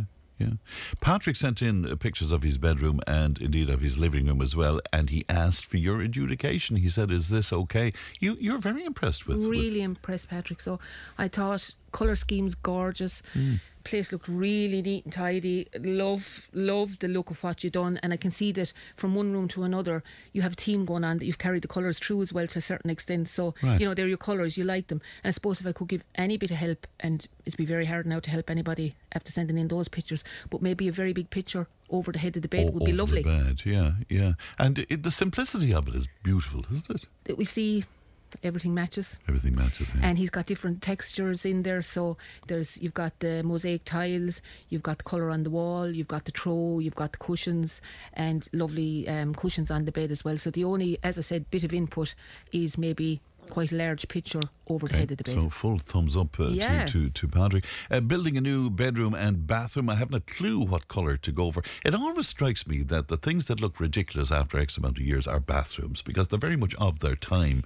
Remember the 70s and 80s, those awful green things? Green tile. You often talked about them years ago on the show and whatever. So do you have to be careful with the... I suppose bathrooms, a good place to start is whiteware. If you're tiling the floor, probably a tile that hasn't a huge amount of colour in it, maybe light greys, light creams, whites. And often what I tend to do mostly, Fran, is I just tile in around the shower, or over the bed and in around the shower. I don't tend to tile all the walls. Do you not? No. Okay. Because I just feel you can change the wall colour anytime, but once the tiles are up, they're up forever. So my recommendation would be just tile where the wet areas are. Right, even though you did tell us in the past you can paint the tiles. Absolutely, paint the tiles, no problem. So if you've got a colour tile over your kitchen sink, in your utility, or in your bathroom, if they're washed, dried, primed and painted properly, it's a huge success. Very good. And the bedroom that this person is saying, a bedroom and a bathroom. So the bedroom, how colour-wise? Colour-wise, I'd be probably keeping the two of them the same. So whatever goes on the walls so think about your bathroom wear, your tile on the floor, your tile on the wall in your wet areas, and the colour comes after that, and the floor in the bedroom. So pick your most expensive items first, right, and work back from them, not the wall colour first. Okay, that's a very good tip indeed. By the way, do you go for wet room or shower, or does it matter to you? Does it depend as well? Again, it depends on the circumstances. Right. Okay. If people want to make contact with you, whether it's to project manage or indeed for advice, Karen, how can they do that? I have a website, interiorconcepts.ie, Facebook, Instagram, WhatsApp, all of those things that I'm so not very good at, but are 086 606. Very good. But up on social media, you have some colour examples and all of that, don't you? And if anybody's looking for a little bit of inspiration, just send me on a message. I can help it all the way. Good to see you, Karen. And thanks very much indeed. News and information's on the way. Tip today with Fran Curry. With Slattery's Garage, Puckane. You can't beat experience. With over 50 years maintaining Peugeot cars and vans, we like to call ourselves the experts. Call Slattery's Garage for a free vehicle health check today. 067 24111 or slatterysgarage.ie. And welcome back to Tip Today, and some more queries coming in for Karen, and we'll stack them all up and we will bring them to her next time round. Is that okay? 083 311 3311. We have that prize to give away as well, and it's a month's membership of the wonderful leisure centre that's in the Talbot Hotel in Clonmel. That prize is based on your interaction with us by text and WhatsApp. 083 311 3311. Right now, though, it's time for this. For every problem, there's a solution. Dear Phil, on Tip Today with Phil Prendergast. And the lady with the solutions is with me. Hello, Phil. Good morning, Fran. I must dump all of my problems on you sometime. Listen, I'm so empty. Fill me up.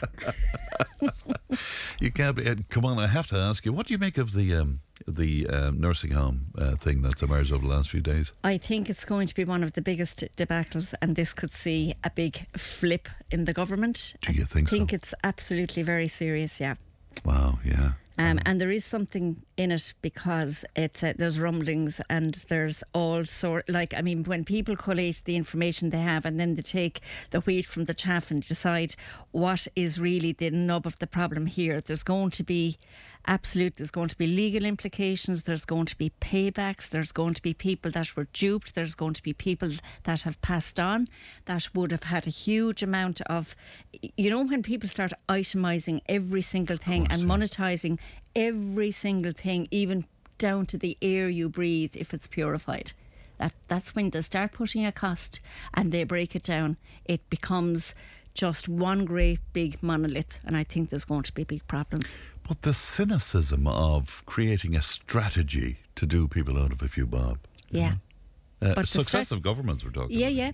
But it is successive. Yeah. So there's not going to be any opportunity. I suppose the potential for Sinn Féin to make hay of this when they haven't governed is going to be there. Yeah. And I suppose if there's a light shone on something and people were duped out of money or people were duped out of entitlements, it seems to be a very wrong system that you can try to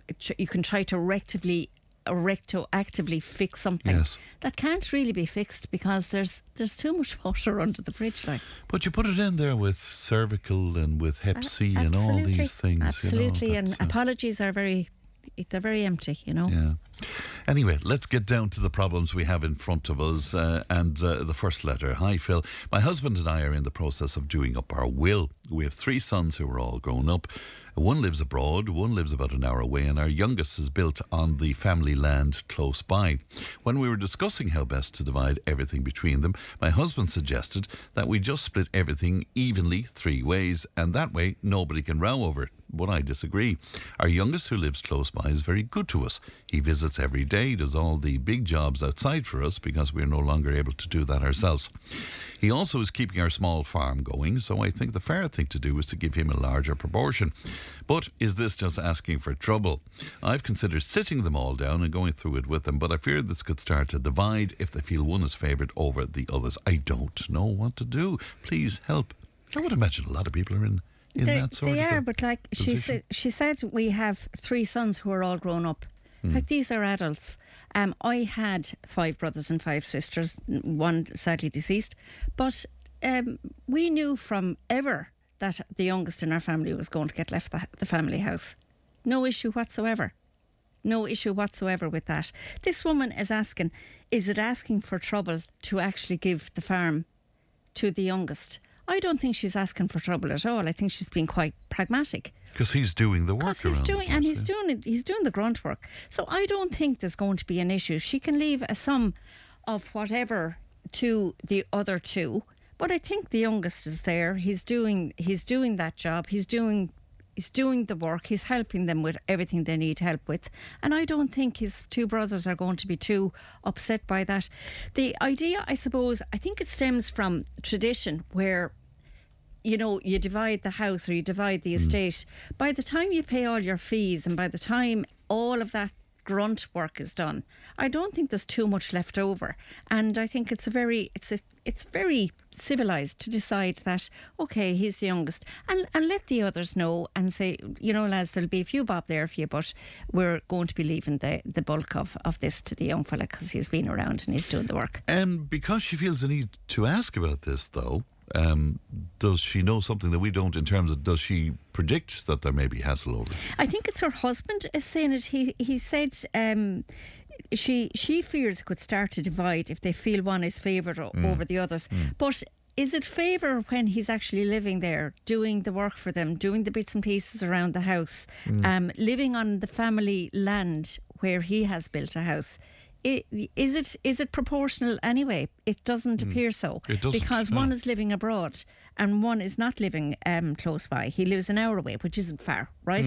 But you know, her husband suggested that they just split everything evenly 3 ways. It's not possible to do that if the son is already living on family land that he's had a house built on. Yeah, so, of course, if the only asset, though, is the farm and the house, you know, that's kind of, you know. Yeah, again, but this is the real world. Okay. And I mean, you would have hoped that when people are grown up, they can actually have their own house, their own mortgage and their own issues and their own setup. So you should never be dependent on what your parents can leave you, because some parents would not have anything to leave. Absolutely. Well, you know the way I feel about that. If you educate them, that's it. Absolutely. And you know what? You do invest an awful lot in your children. And it's not all about getting a return or them getting, when they pop the clogs now, we're in there for a grand little house. You know what? If you have to divide something or sell it, it may not turn out to be such a great thing, and you're paying inheritance tax and all the rest of it. And I know that's more specific for, you know, John Lynch to come in and chat to you about. But it's a fact that you should not have expectations that you're going to get something from your parents. Yes. Well, my advice to parents out there is spend it. Absolutely. Listen, there's no fun and there's no pockets in a shroud. They're not going to be able to go and spend money wherever it is that they're going, because they could be just going into the dust. So, you know what? Decide to make someone's life a little bit easier, and certainly if they have a few bob that they can give to the other two, great. But they shouldn't have any expectations you're going to get stuff from your parents. Very good indeed. Letter number 2. Dear Phil, my daughter is due to get her communion this May. She is our eldest, so it's the first time we are doing the communion thing. My expectation was that we would have something small at home and then bring her off to spend a bit of money the next day. I also borrowed a dress that my niece used last year. It's a beautiful dress, and my sister lives an hour away, so nobody local would recognise it. She was fine with that until she got talking to some of her classmates. Most of them are doing the whole shebang. Hairdressers in the morning beforehand, followed by either a hotel meal or bouncy castle and catering, and then off to Centre Parks for a few days afterwards. Very nice, isn't it? She asked why we weren't doing anything like that, and I told her straight that we can't afford to do something like that. She then went back and told her classmates that we're too poor to have anything other than a small party at the house. I am mortified, and I feel bad for her, because now she feels totally inadequate compared to her classmates. I've tried to add in some other things to make today more special, and I booked the hairdresser for the morning for her, but she still seems a bit disappointed and has stopped talking about it. I don't want her disappointed on the day, but at the same time, I don't want to go mad when there's no need to do so. What should I do? Oh my goodness God. This is an event that happens, and we have the mini Bridezillas whole shebang thing, and then you have people that are simply not in a position to afford this. I was looking up, doing a little bit of background to this, and the average communion for parents costs just under €1,000. Wow. I was looking at what you could expect to make on the day, and it can be like donations if your godchild or niece or nephew or whatever, can be up to €50. A donation at a time, so people can end up with quite a lot of money. The idea that a child needs to go at 7 or 8 years of age to have their hair done in a hairdresser's is just, it's one of those things we seem to have adopted. It's like tiara and that carry-on that used to be on in the States, where you see these tiny tots, the tots and tiaras thing. Woeful stuff, woeful tack altogether. And there's an element of that has crept in because there are event holders who would tout that as a package. And you can bring here and bring the family and you have a great day. There's been some of the best days ever had at a party in a house, where people really enjoyed it. I remember there was a confirmation, and it was on the 23rd of March, and it was 23 degrees. And I can remember that was, now I know it was quite some time ago, but so the heat wasn't a thing. But like the managing expectations, the little one should not be made to feel that she's inadequate because she's not going to a hotel or Centre Parks for a few days or all that other stuff. If somebody can afford to do that and they think that that's fine and that's what their children want, that is fine. If you can't afford that, you have to cut your cloth according to the measure. It's fantastic that she gets to have a dress. I remember I had the same dress as my sister, and instead of a satin ribbon with little sprigs of flowers, I think I had satin ribbon with a brooch or something on it. But anyway, and were you okay with that? It absolutely meant nothing to me. Right. It meant nothing to me whatsoever, except I was so excited to be the one wearing the lovely shoes and the lovely thing. And I mean, when I think back, there was an innocence about it. We didn't have that. We were from a small village. You just did not have the hotel thing. You didn't have, there was none of that in our day. Fran. There just wasn't. You just had your communion, and like I remember my sister getting a great deal of money. I think she'd over 12 shillings, and it was a huge amount, and there was great excitement because she was able to go off and buy shoes that she wanted for herself. You know the way every 5 minutes you have to get new shoes anyway when you're that age, you're growing. Yeah. But of course it's very different now though, isn't it, Phil? It's very different, but we are after buying into this whole thing of giving them a great time. Your child making their communion is one of probably 20 kids making the communion between the males and the females. The mini brides, they get to wear their white dress. I'm not even sure that they should continue to do at the communion thing to represent the purity of receiving the Spirit of our Lord and, you know, the body and blood and like the whole thing. I think you can have the religion part, and then you can take out what some people would regard as tack and what other people would regard as a simple economical decision that, listen, we're going to have a few sandwiches back at the house and you'll have a great day and you'll be spoiled and people will call in and you'll have a great day and we'll go away and spend a few. But like her first idea was, you know, we do have something small in the house and bring her off to spend a bit of her money the next day. And they should have that date and make it very special for her. But she should not be comparing herself to others. Yes. And the mother should not be buying into what the young one said and what they said, because kids can be very cruel, even if it's unintentional. They say, well, we're going to Butlins and we're going to a hotel and we're going to have this and we're having a bounce castle and we're having this and I'm having my hair done and I'm having my spray tan and I'm going to be lovely. And they are all lovely, from the plainest dress to the most. Sure, of course, at that age they all are. I wonder about the truth of the matter as well when she says that she went to school and told them that they were too poor. I have a funny feeling about that she was just getting at the mum. Oh no, I think she was probably getting at the mum, all right. Yeah. And you know what? There is a lot of people that are struggling with trying to manage a budget, and they're struggling trying to manage an occasion like this, and they actually don't need to be told, well, we're totally inadequate, even if they don't know the words to say we're totally inadequate in this house. It can be a little thing saying, well, I'm not getting this, and I can understand at that age people would think, well, I should have the best. They're going to be having the best that they can afford, and they're proper and right to live within what they can afford. Yeah, because I would imagine that a lot of people are borrowing huge amounts of money. See, again, Fran, borrowing money to pay for an event like that and have to have that as an additional bill, it's all very well. Things aren't coming down really that much. We're continuing to have high costs for like if you want to take individual, and I'm sure you've done it on your programme, you take how much items have gone up in money terms. Like the average shop is up how much per week? They need to be actually realists about this and maybe take it down a tone. And what did you tell me? €1,000 is the average spend? Yeah, 967, I think, is the figure. Good God. The average cost. God. All right. The third letter. Dear Phil, my son is 9 and has been playing GAA since he was 6. All of my children play GAA and I was born and reared in the area and played for the same club myself growing up.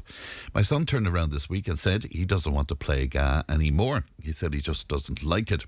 I told him he has to keep it on until he's 12 and then he can decide whether he quits or not. My reasoning behind this is that he is the only boy in the class in primary, so GAA is a good way to get to know boys his age for when he goes into secondary. I also feel he might end up developing a love for it. My other two were about 10 before they really developed their skill and love for the games. I must say, he isn't upset about having to go, so he's not crying going to training. I feel myself it's just laziness on his part because he does enjoy it when he's there. I tried him in all the sports, music lessons, scouts and even dancing, but he wants to quit everything. He just says he doesn't like it. So do I let him quit another thing or make him do it? I'm not sure what the right thing to do is. I think what she should do actually is string him along for a bit. Just say, you know, the way you really do enjoy it when you get there. This is only for an hour. So can we keep this up for another while and make a deal with you? So we'll review it in 3 months or in 6 months. And if you're still really, really unhappy, we can choose what is another thing that you're going to do where there's mix. I mean, there's art classes for children. There's other ways of expressing whatever skills you might have, or even developing skills. There's a lot of people don't know what they're capable of until they go into it. I can remember when the kids were going, say, to Banaclonmella and stuff like that, and getting picked and being able to be part of a team. Again, it was one other thing that they did. I think my own kids would have tried everything before.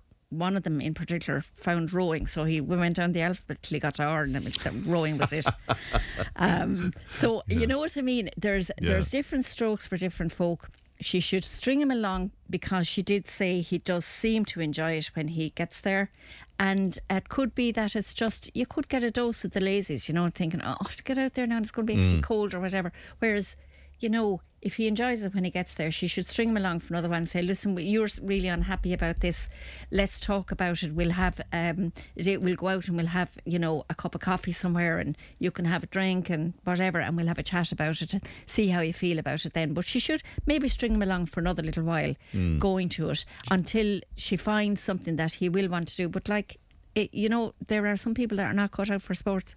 Well, that's for sure. You're looking at one of them. But I find it interesting that she went on to say that she tried him at other things, music lessons, scouts and even dancing, but he wants to quit everything. I mean, are the kids like that they just, Yeah, but he's only 9 years of age. Yeah, he's at the... you need to be going to something a while before you might actually get the hang of it. There's some people are never going to be good at things like sports and that, and they can be very, very brilliant at maths, or they can be very brilliant at tennis, or they can be very brilliant at other things, rowing, things like that takes the energy, and there's it's not a singular thing.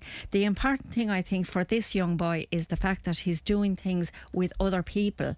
When you're doing things that is just you, that can be a lonely endeavour again, and you need to get your social skills up. Now, particularly he might feel that he's the only boy in a class full of girls. That could drive any fella cracked. But I mean, that will change as well as he comes along. So yes. I do think it's time for saying, listen, we're going to go today, and are you cold? Is it that you're not being picked to play on the team? What is it? And have a chat, or go down and look at a few games, or make it a bit special, saying we'll go for a hot chocolate on the way back, or I'll make hot chocolate when you come home, or you know what I mean? So, string him along for another little while. He's at a stage in his life where he could be feeling a little bit, that he's out of his depth, and he mightn't be particularly good at it. Therefore, he feels he's not really getting an equal, because there's always going to be really brilliant kids, and some kids that are brilliant at everything. Yeah, and some kids that are absolutely useless. Which was probably me. But do you know what I mean? So everyone has their skills, but it's 9 years of age. It could be just a matter of, I don't really want to go out there now, and I don't really, there's big boys there. Yeah. Maybe there's bullying going on. Maybe there's some other issue that she doesn't know about. Get him to talk. Absolutely, and just say, we'll have a chat about this, and maybe get the dad to have a chat. But look, he's talking to his mum. Where do you come from in terms of, they say they don't want to do something, but a parent will insist because it's for the good. Do you find any problem with the insistence, or do you think it should be driven from the kids? Or no, but I do think that if you can expose kids to quite a lot of things, there's a whole lot of, because so many young kids now have screens, they can be exposed to stuff we know nothing about, nor would we know even how to look at it. There's a lot going on in terms of technology that kids can be targeted, or there's young kids that seem to know a way of maybe undermining someone's performance, or saying something about their clothes that they're wearing, or their footwear, or their gear, or whatever. There's a lot of things. So he seems to enjoy it once he gets there. So it could be that he's just lacking a little bit in confidence, and that needs to grow for a while. Yeah, Anne was on to us saying it's so important for children to be involved in something that they will find it difficult later in life to mix. And I suppose that's a good point. No, it's a very good point, because again, it's all part of the whole process of growing up, and wait wait until another few years and then he hits into the whole puberty crack. Like, it's growth spurts, and then someone not having a growth spurt as quickly as the other fella, and someone goes in as after growing a foot over the summer and you're still after shrinking, you think. But there is that as well, Fran. There's a myriad of things going on for young people. They say for the first 7 years that all the core development is happening, and then the next time you're kind of making decisions or you're coming, but you really still know nothing except your feelings. And your feelings could be that I want to stay at home and do my PlayStation or whatever, and that's a comfortable thing, but there's no real challenge apart from what you might be playing on screen. But you need to communicate with others. You need to see how the interactions happen, and it could be that maybe he's a little bit intimidated, and what you should do is not with him there, but you should maybe go to the coach and have a chat and say, how does he get on there when we're not there, or go and be with him for a few games if that's not going to be mortification for the young fella, because it could be. I'm always amazed that every time we speak we have three letters and there's always one that emerges as the talking point, and in this case, guess what, it's about the communion, and lots of opinion on that, probably summed up by this one, which says everything's gone completely overboard, keeping up with the Joneses. In my day, confirmation, my father took me to church and then he went back to work for a half day. Yeah, but you see, Fran, it's the whole society and systems are all designed, how can we make an occasion out of this, and we do up a package, and then the package seems to be a very good deal because it's cheaper. Whatever happened to having corned beef and hang sandwiches?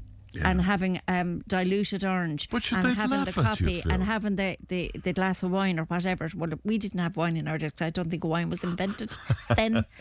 But we've gone over the top entirely. We're being hooked into this whole thing of bridezillas be the thing, and I've seen young children with their tans, their spray tans and their little diamante stuff and the headdresses and the ringlets and the car. Like, we had rags wrapped around the bits of hair, and you took them out and you were absolutely gorgeous. Yeah, gorgeous. Like, we were, there was no end to the gorgeousness. Bring in the photographs, won't you? As I say, the one people are commenting on all the time is confirmation. But here's one. It says, I don't believe that children should be forced to do GAA sports or other sports that they don't like. My grandson was like that, and then he found basketball. He's so happy. Not every child is happy with the GAA because their family did it, and maybe there is something else going on there, which is the point that you were making as well, that might be worth looking into. And which is a very valid point again, because there's the GAA can, they might have identified young fellas that have to go heck about them, and then someone else feels inadequate, or they're just not picked, or they're that not all the time. Yeah, and Fran, it is a real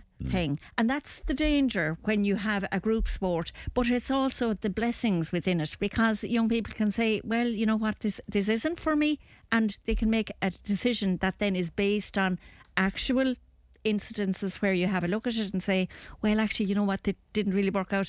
That's not a failure, by the way. That's a moving in a different direction, like that woman said. Basketball could be his thing. All right, Phil, always a pleasure. Thank you very much indeed. That's our agony aunt, Phil Prendergast. By the way, if you want to present your problem indeed to Phil, all you have to do is email it to us, and that's tiptoday@tipfm.com. Back in a moment. Tip FM's Tip Today with Fran Curry. In association with Slattery's of Puckane, Tipperary's main Peugeot dealer. Slattery's Garage Puckane, the name you can trust for over 50 years in the Premier County. Slattery'sGarage.ie. And you're very welcome back to Tip Today. Now, Louise Morrissey and emerging Tipperary country music star Molly O'Connell will both be on TJ4's, TJ Carr, even the hit series Glór Tíre, tonight at 9:30. Now, Molly is being mentored by Louise Morrissey, and she's in studio, and we'll chat to her in a moment. But first of all, let's have a listen.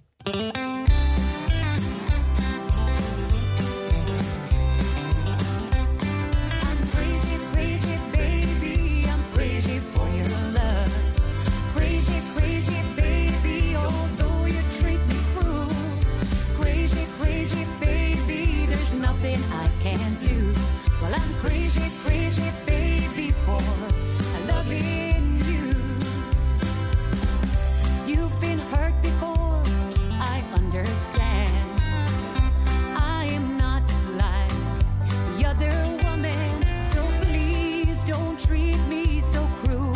sometimes. Crazy, crazy baby, just take your time. Crazy, crazy baby, I'm crazy for your love. Crazy, crazy baby, although you treat me cruel. Crazy, crazy baby, there's nothing I can do. Well, I'm crazy, crazy baby for loving you.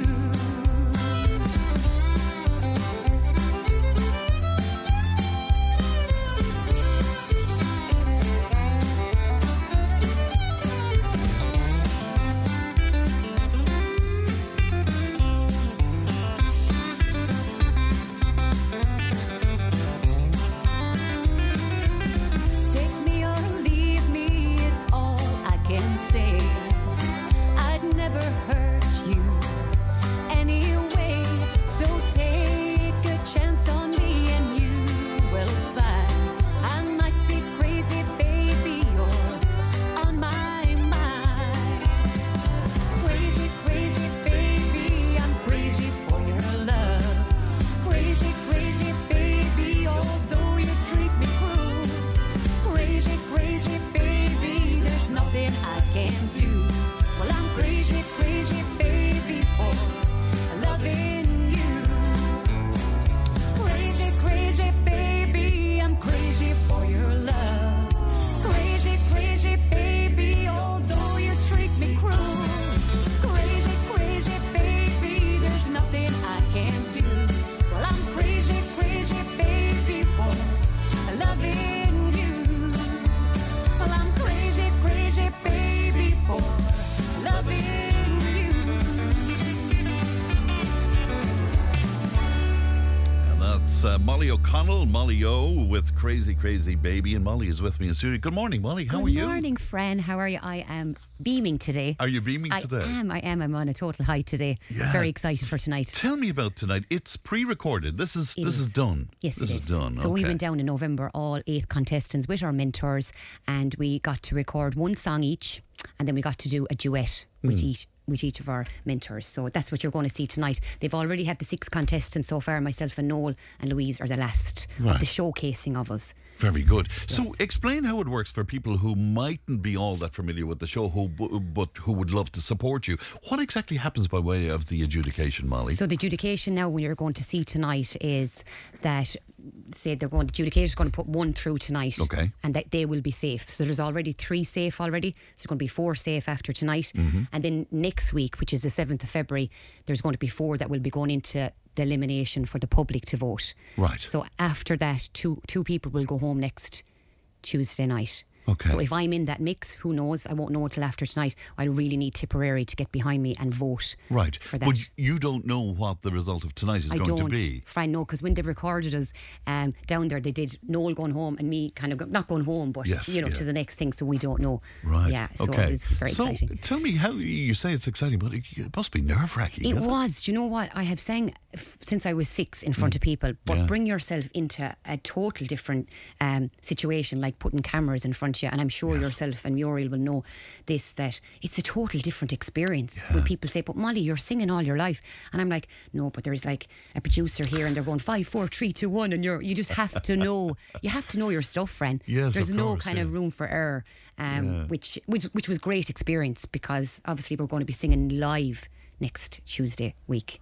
Wow, So at least okay. we've kind of done the... Now, I suppose the big plus there is it's a fantastic band, isn't it? Oh, I mean, you amazing. won't find better than Yeah, the lineup of yeah, the band. So, that's a plus in itself, That's a I plus. suppose. Yeah. So Louise had Jonathan Owens for us. And so next week now we will have the house band, which is like the Conquerors, I think, yeah. which they're amazing, like Tony Tony Maher Maher and all and of them. So Frankie and all the lads, even yeah. to play with them, Fran, a live band, because I sing with tracks. Yeah. Then when you have all these musicians that are just around you and they're just amazing, the adrenaline that goes through your veins. It just lifts singing you live, up, I'm yes. sure, yeah. Tell me about the singing, because you say you've been singing since you were a child, a very musical family. Your late dad played the box? And He did. yeah. My dad, Dennis Sonny O'Connell, as they would know, they were in a band called the Mellotones with Jerry Burns from Kilcommon, and he used to play the fiddle and yodel, and it was like a Slim Whitman kind of a band. And they did local around Tipperary venues because they all all worked till really late and literally had to get changed really quickly back out on the road. So we would have been surrounded by Dad playing the button, and then my mum is from Cappamore, County Limerick, and they're all trad, and they all still play trad to this day. Yeah. Micheál Ryan and Noreen and a lot of them.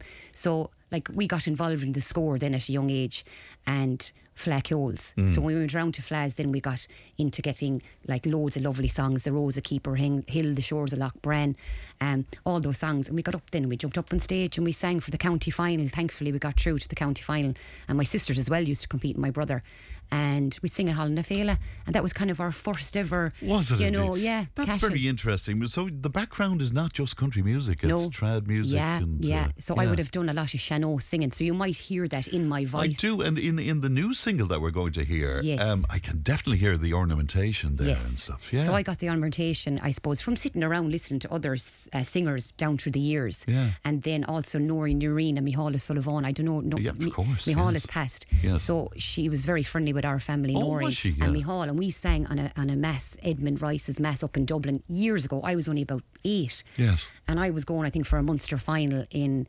Skibbereen, I think, for Fleadh. And I was singing, I can't remember, it could have been The Shores of My Native Land. And she said to me, Molly, sing that song out for me. But Noreen is real, la, la, yes.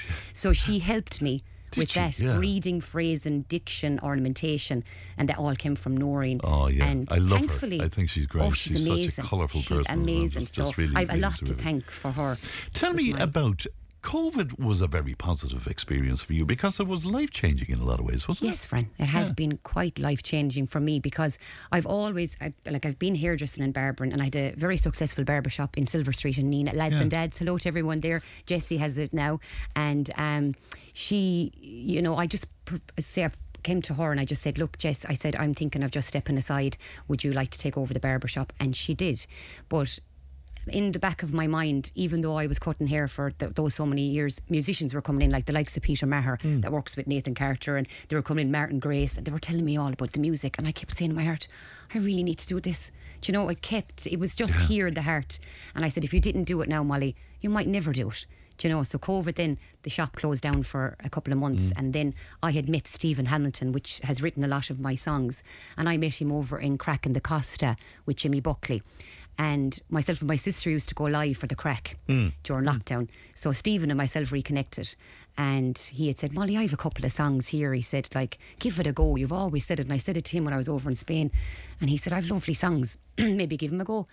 And then that's how it all kind of happened. Then on the May of, I think, 2022, I decided, you know what, Mal, just go for it. But that was a huge decision because, as you say, successful business and all of that. You've 2 kids. And, yes, you know, so a big decision. So I really asked, like, when they say when you're trying to make a decision in life, you know, it's your decision. But I ended up asking everybody. I asked my mum, I asked my sister, you know, they're teachers and, you know, they're in their jobs and they're, you know, and for me then to give up a business that I had kind of nurtured and grew, and they were like, Molly, I don't know, you know, you'd always hear, because they're looking out for you, of course. And then I was kind of like, this is your decision, Molly. Of this course. Is your, and but did you get mixed reviews from people? That some say, I did. I did. They said, Molly, really, after building that for that long and you love it and you've got such a brilliant... And then I was kind of like, yes, I do love it, but it's like a chapter closed in my life. It was 10 years I was in there. And I had done a kind of a personal development course with a few of the girls. And I learned a lot of skills and things from that. You know, if you really want to kind of excel at something else, you need to kind of stop and, you know, kind of shut that door for other things to come into your life. Right. So that really did happen. So you're spiritual in that I way, would are be. you? Yeah. I would be spiritual. Yes, very much so. So I think definitely as well, talk about spiritual, I think my dad is totally giving me winks from above when certain things happen and people have come into my life, like Stephen, for instance. Like when I speak to him about his dad was in Plantar, so was my dad. His dad was a musician, so was mine. There's so much things that's connecting. It's like, it's amazing from the world, wherever they are, to now. So it was meant to be. I hope, and I think it is. You know, it really has been for me an amazing journey. And obviously, Glór Tíre is a very important part of this. But what about up until now? I mean, what have the highlights been for you over the last year or so? I suppose bringing out the single. Because you're second guessing yourself, Fran. You've been there, you know, in the music industry. You're like, will people like the song? Or will they like my voice? And you never really know until you present it to them. You never really know. So when I brought out the song, and thankfully it got great response. And then I already had said to Stephen, like, I'm definitely thinking a song ahead if I can. And I said I'd love to go down the road of not kind of take another one's lights, any female artist. I'd like to do my own and carve my own path, and it kind of happened from there. So another song came out of there. But I'd like to go up to the County Down, I think we were, Banbridge, and then we went off around the north to do my video. I think that to me, Fran, was like, oh my God, there's someone like recording my crazy, crazy baby, but I kind of took to it like a duck to water. It was amazing because when you know in your heart this is what you want to do, it's like something inside you excels out. Of course, yeah. And we met you at the Cut Loose Country Music Festival. Oh, that was amazing. But you have great joy about you in terms of, you're enjoying all of this, Yes, I am enjoying it. Which I think is so, it's rare enough to come across that, Yeah, I suppose it's an enthusiasm and... Yeah, I think because when you've kind of done the hairdressing for so long, when you knew in your heart, I should have kind of maybe done the music earlier, I think now is your shot and you just have to enjoy it, do you know what I mean? And enjoy each experience that comes your way. It's like, I was so thankful for Cut Loose, and I met you there, and I met Nathan and Michael English and Jimmy and Claudia, and I was like starstruck. And were they nice to you? They were lovely. Were they were really. It was like you going up and we had like a chat and a photograph, and they were all best to look, Molly. It's a journey that we've all been on, and even Jimmy was like, if you need an all help, give me a ring. And they're all just lovely. Louise the same, yourselves. It's just lovely to have. They're like a little family, I suppose. Yeah, isn't it great to see it? Do you think it's tougher being a woman? I suppose in ways, when they say each female artist I've met, it said it's dominated by kind of the male. I know. Especially the Irish country. I know Muriel is always of the opinion it is much more difficult if you're a woman. No, I agree with that. But I think if you can just carve your own path and get the songs out there for you and make your own way in it. Absolutely. Tell me about the new song, because you were kind enough to send me this last night. I hadn't heard. It's being released, is it today? Tomorrow. Tomorrow. So, it's a gorgeous song, isn't it? Like it. Thank you, Fran. Tell me, and I want people particularly to home in on the vocal, because I think the vocal is gorgeous. Tell me about the song, though. So the song, myself and Stephen got chatting a couple of months ago, and he knows I have a great respect for my mother and father, and I didn't have the opportunity because Dad has passed 4 years, and I had said to him, it's just conversation. I said, God, I'd have loved to have done a song for Dad and Mam and dedicated something to them while they were here, because they took us the length and breadth of Ireland, Fran, myself and my 3 sisters and my brother. Nothing was ever a trouble for him. Dad would pop us all in the car. We had a caravan at the time, and took us off up to Sligo for All Ireland's and here or there. I just said it's nice to dedicate. But now Dad has passed, I'm doing this for my mother. Of course, she's the best in the world, love her to bits. And I said it to Stephen, and Stephen said, you know what, I'm in the kind of the baby stage of writing a song, and his mother had passed, and he was very close to her, and this song kind of came for any mums that are past and present. All right, let's have a listen. And it's being released tomorrow, the 1st. Okay. And actually, friends said my mum and I wouldn't be like Saint Bridget's Day is tomorrow, and my mother is Bridget O'Connell, O'Connell. She's like, oh, you're releasing it on Bridget's Day for me. I was like, yes. yes, I am, of course. Have a listen. This is a lovely song, but have a listen to the lovely vocal on this.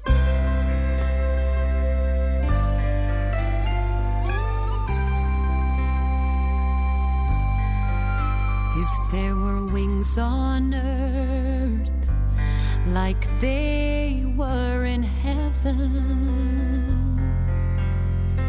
there'd be only one for me, deserves the most.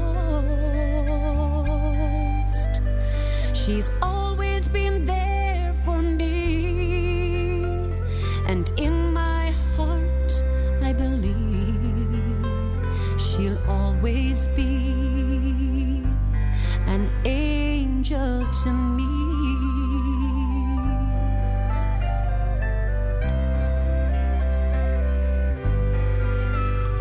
She took my hand and showed me the way. My mother's love and guidance every day. And as the years go by, I sometimes wonder how my mother's love could fly so high. Reach up high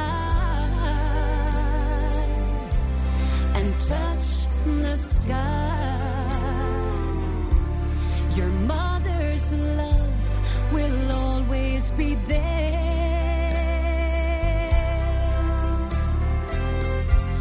or heaven or earth, she will be the one. My mother's wings will fly.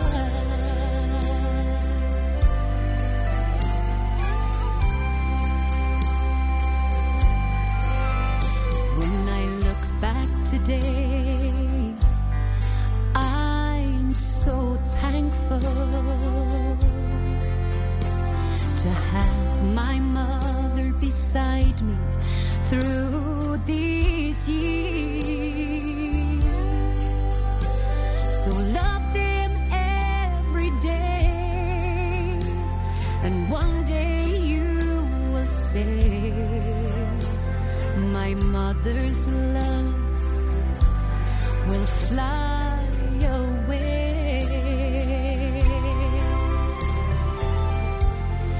Reach up high and touch the sky. Your mother's love will always be there.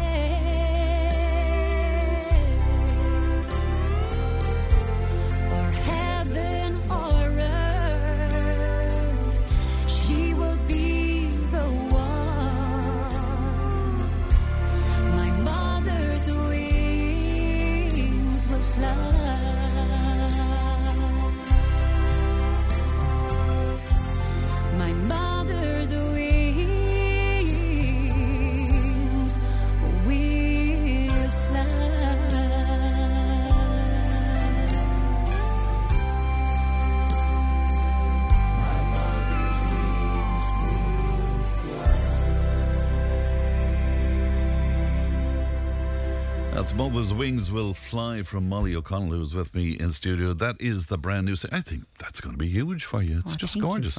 Yeah. I hope so. I hope so. And I hope it resonates with a lot of people out there that their mums are here and past, hopefully. I'm sure it will indeed. So many people on to us to say good luck to you. Margaret is on and Peter is on. And let me see, Martin Pollard on as well to wish you the very, very best. Yeah, and Angela, of course. Yeah.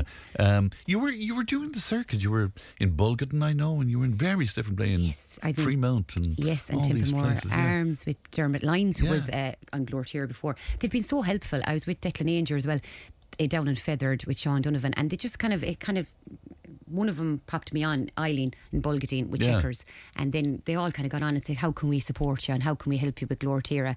And then I popped on then for a couple of songs with them all. Isn't it great? And met loads. But they have lovely stuff to say about you, because we were kind of chasing you around in terms of the following week and all of that sort of thing, so it was great. Let me just take a break, and Molly is staying with me, and we'll give you more information on how you can get involved.